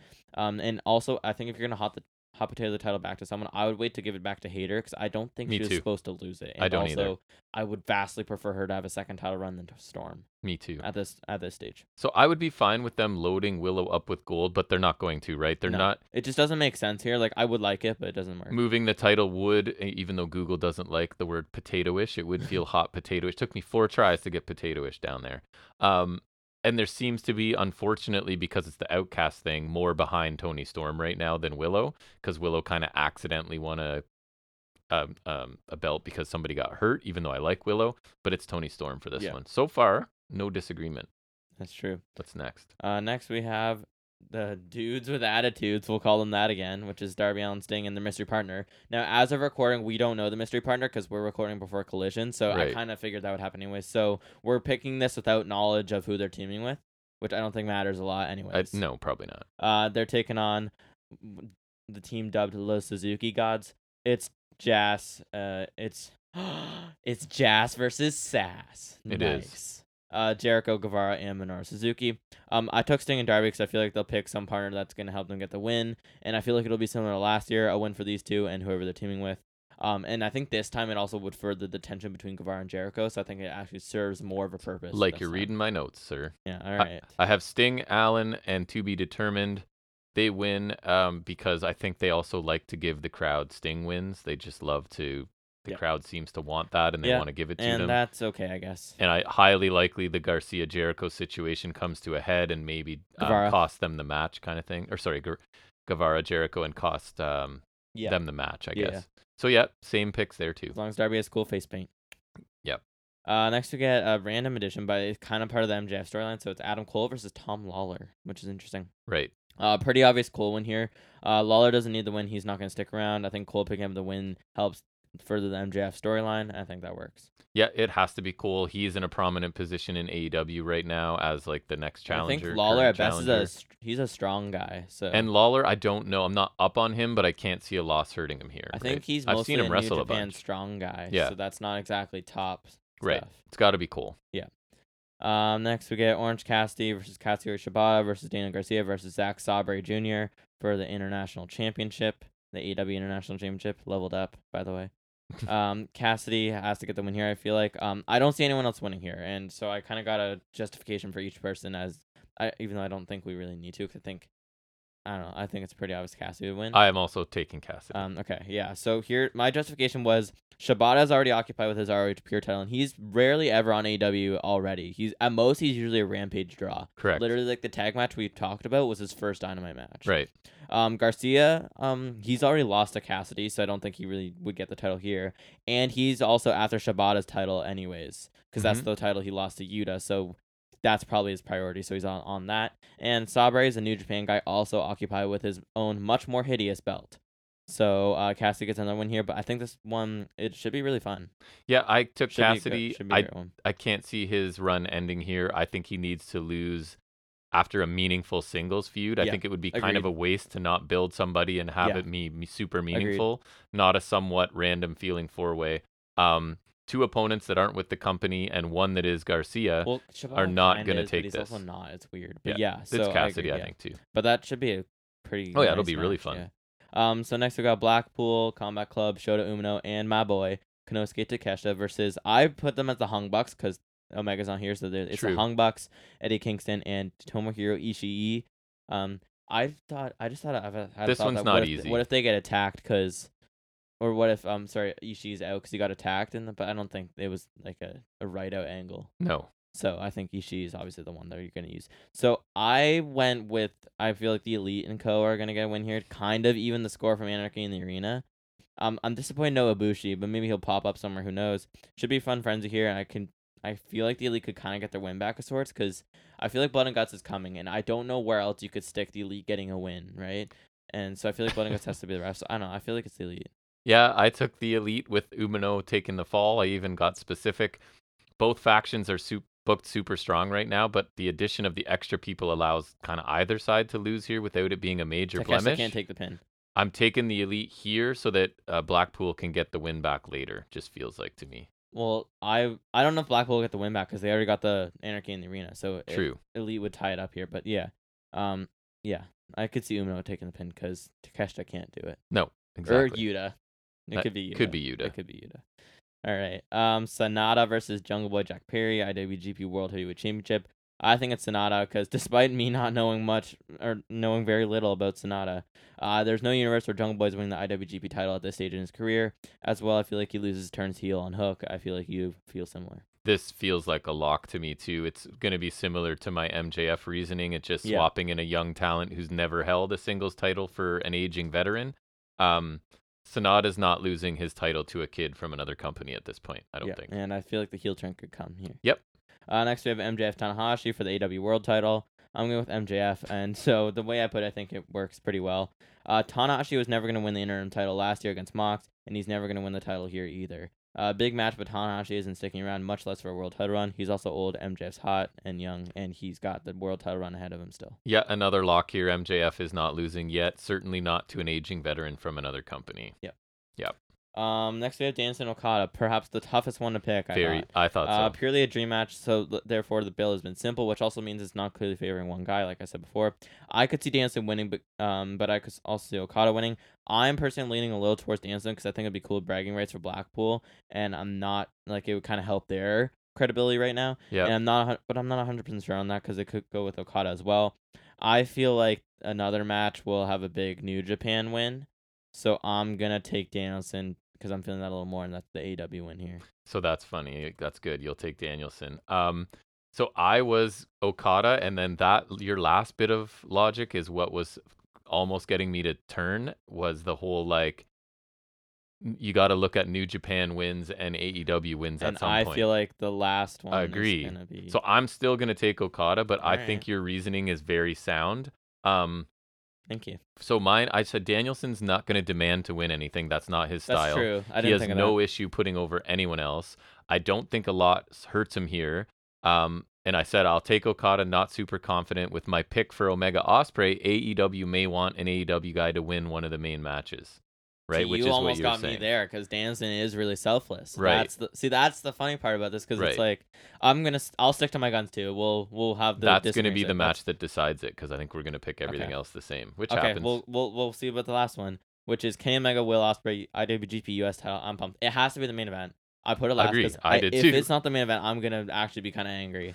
I think it is. So I think this one has to be Ospreay. I think he needs the win back after Omega toasted him in the first match. And I'm not a 50-50 booking guy. I'm not saying it has to be, but I think he needs the win back here. I do and too. The main story here is Ospreay's revenge. Like, the promo packages have been all about like his revenge. Yep. And how he got embarrassed at Wrestle Kingdom, and like I love that. And so I also saw a bit when I was looking for the match card that I thought was interesting.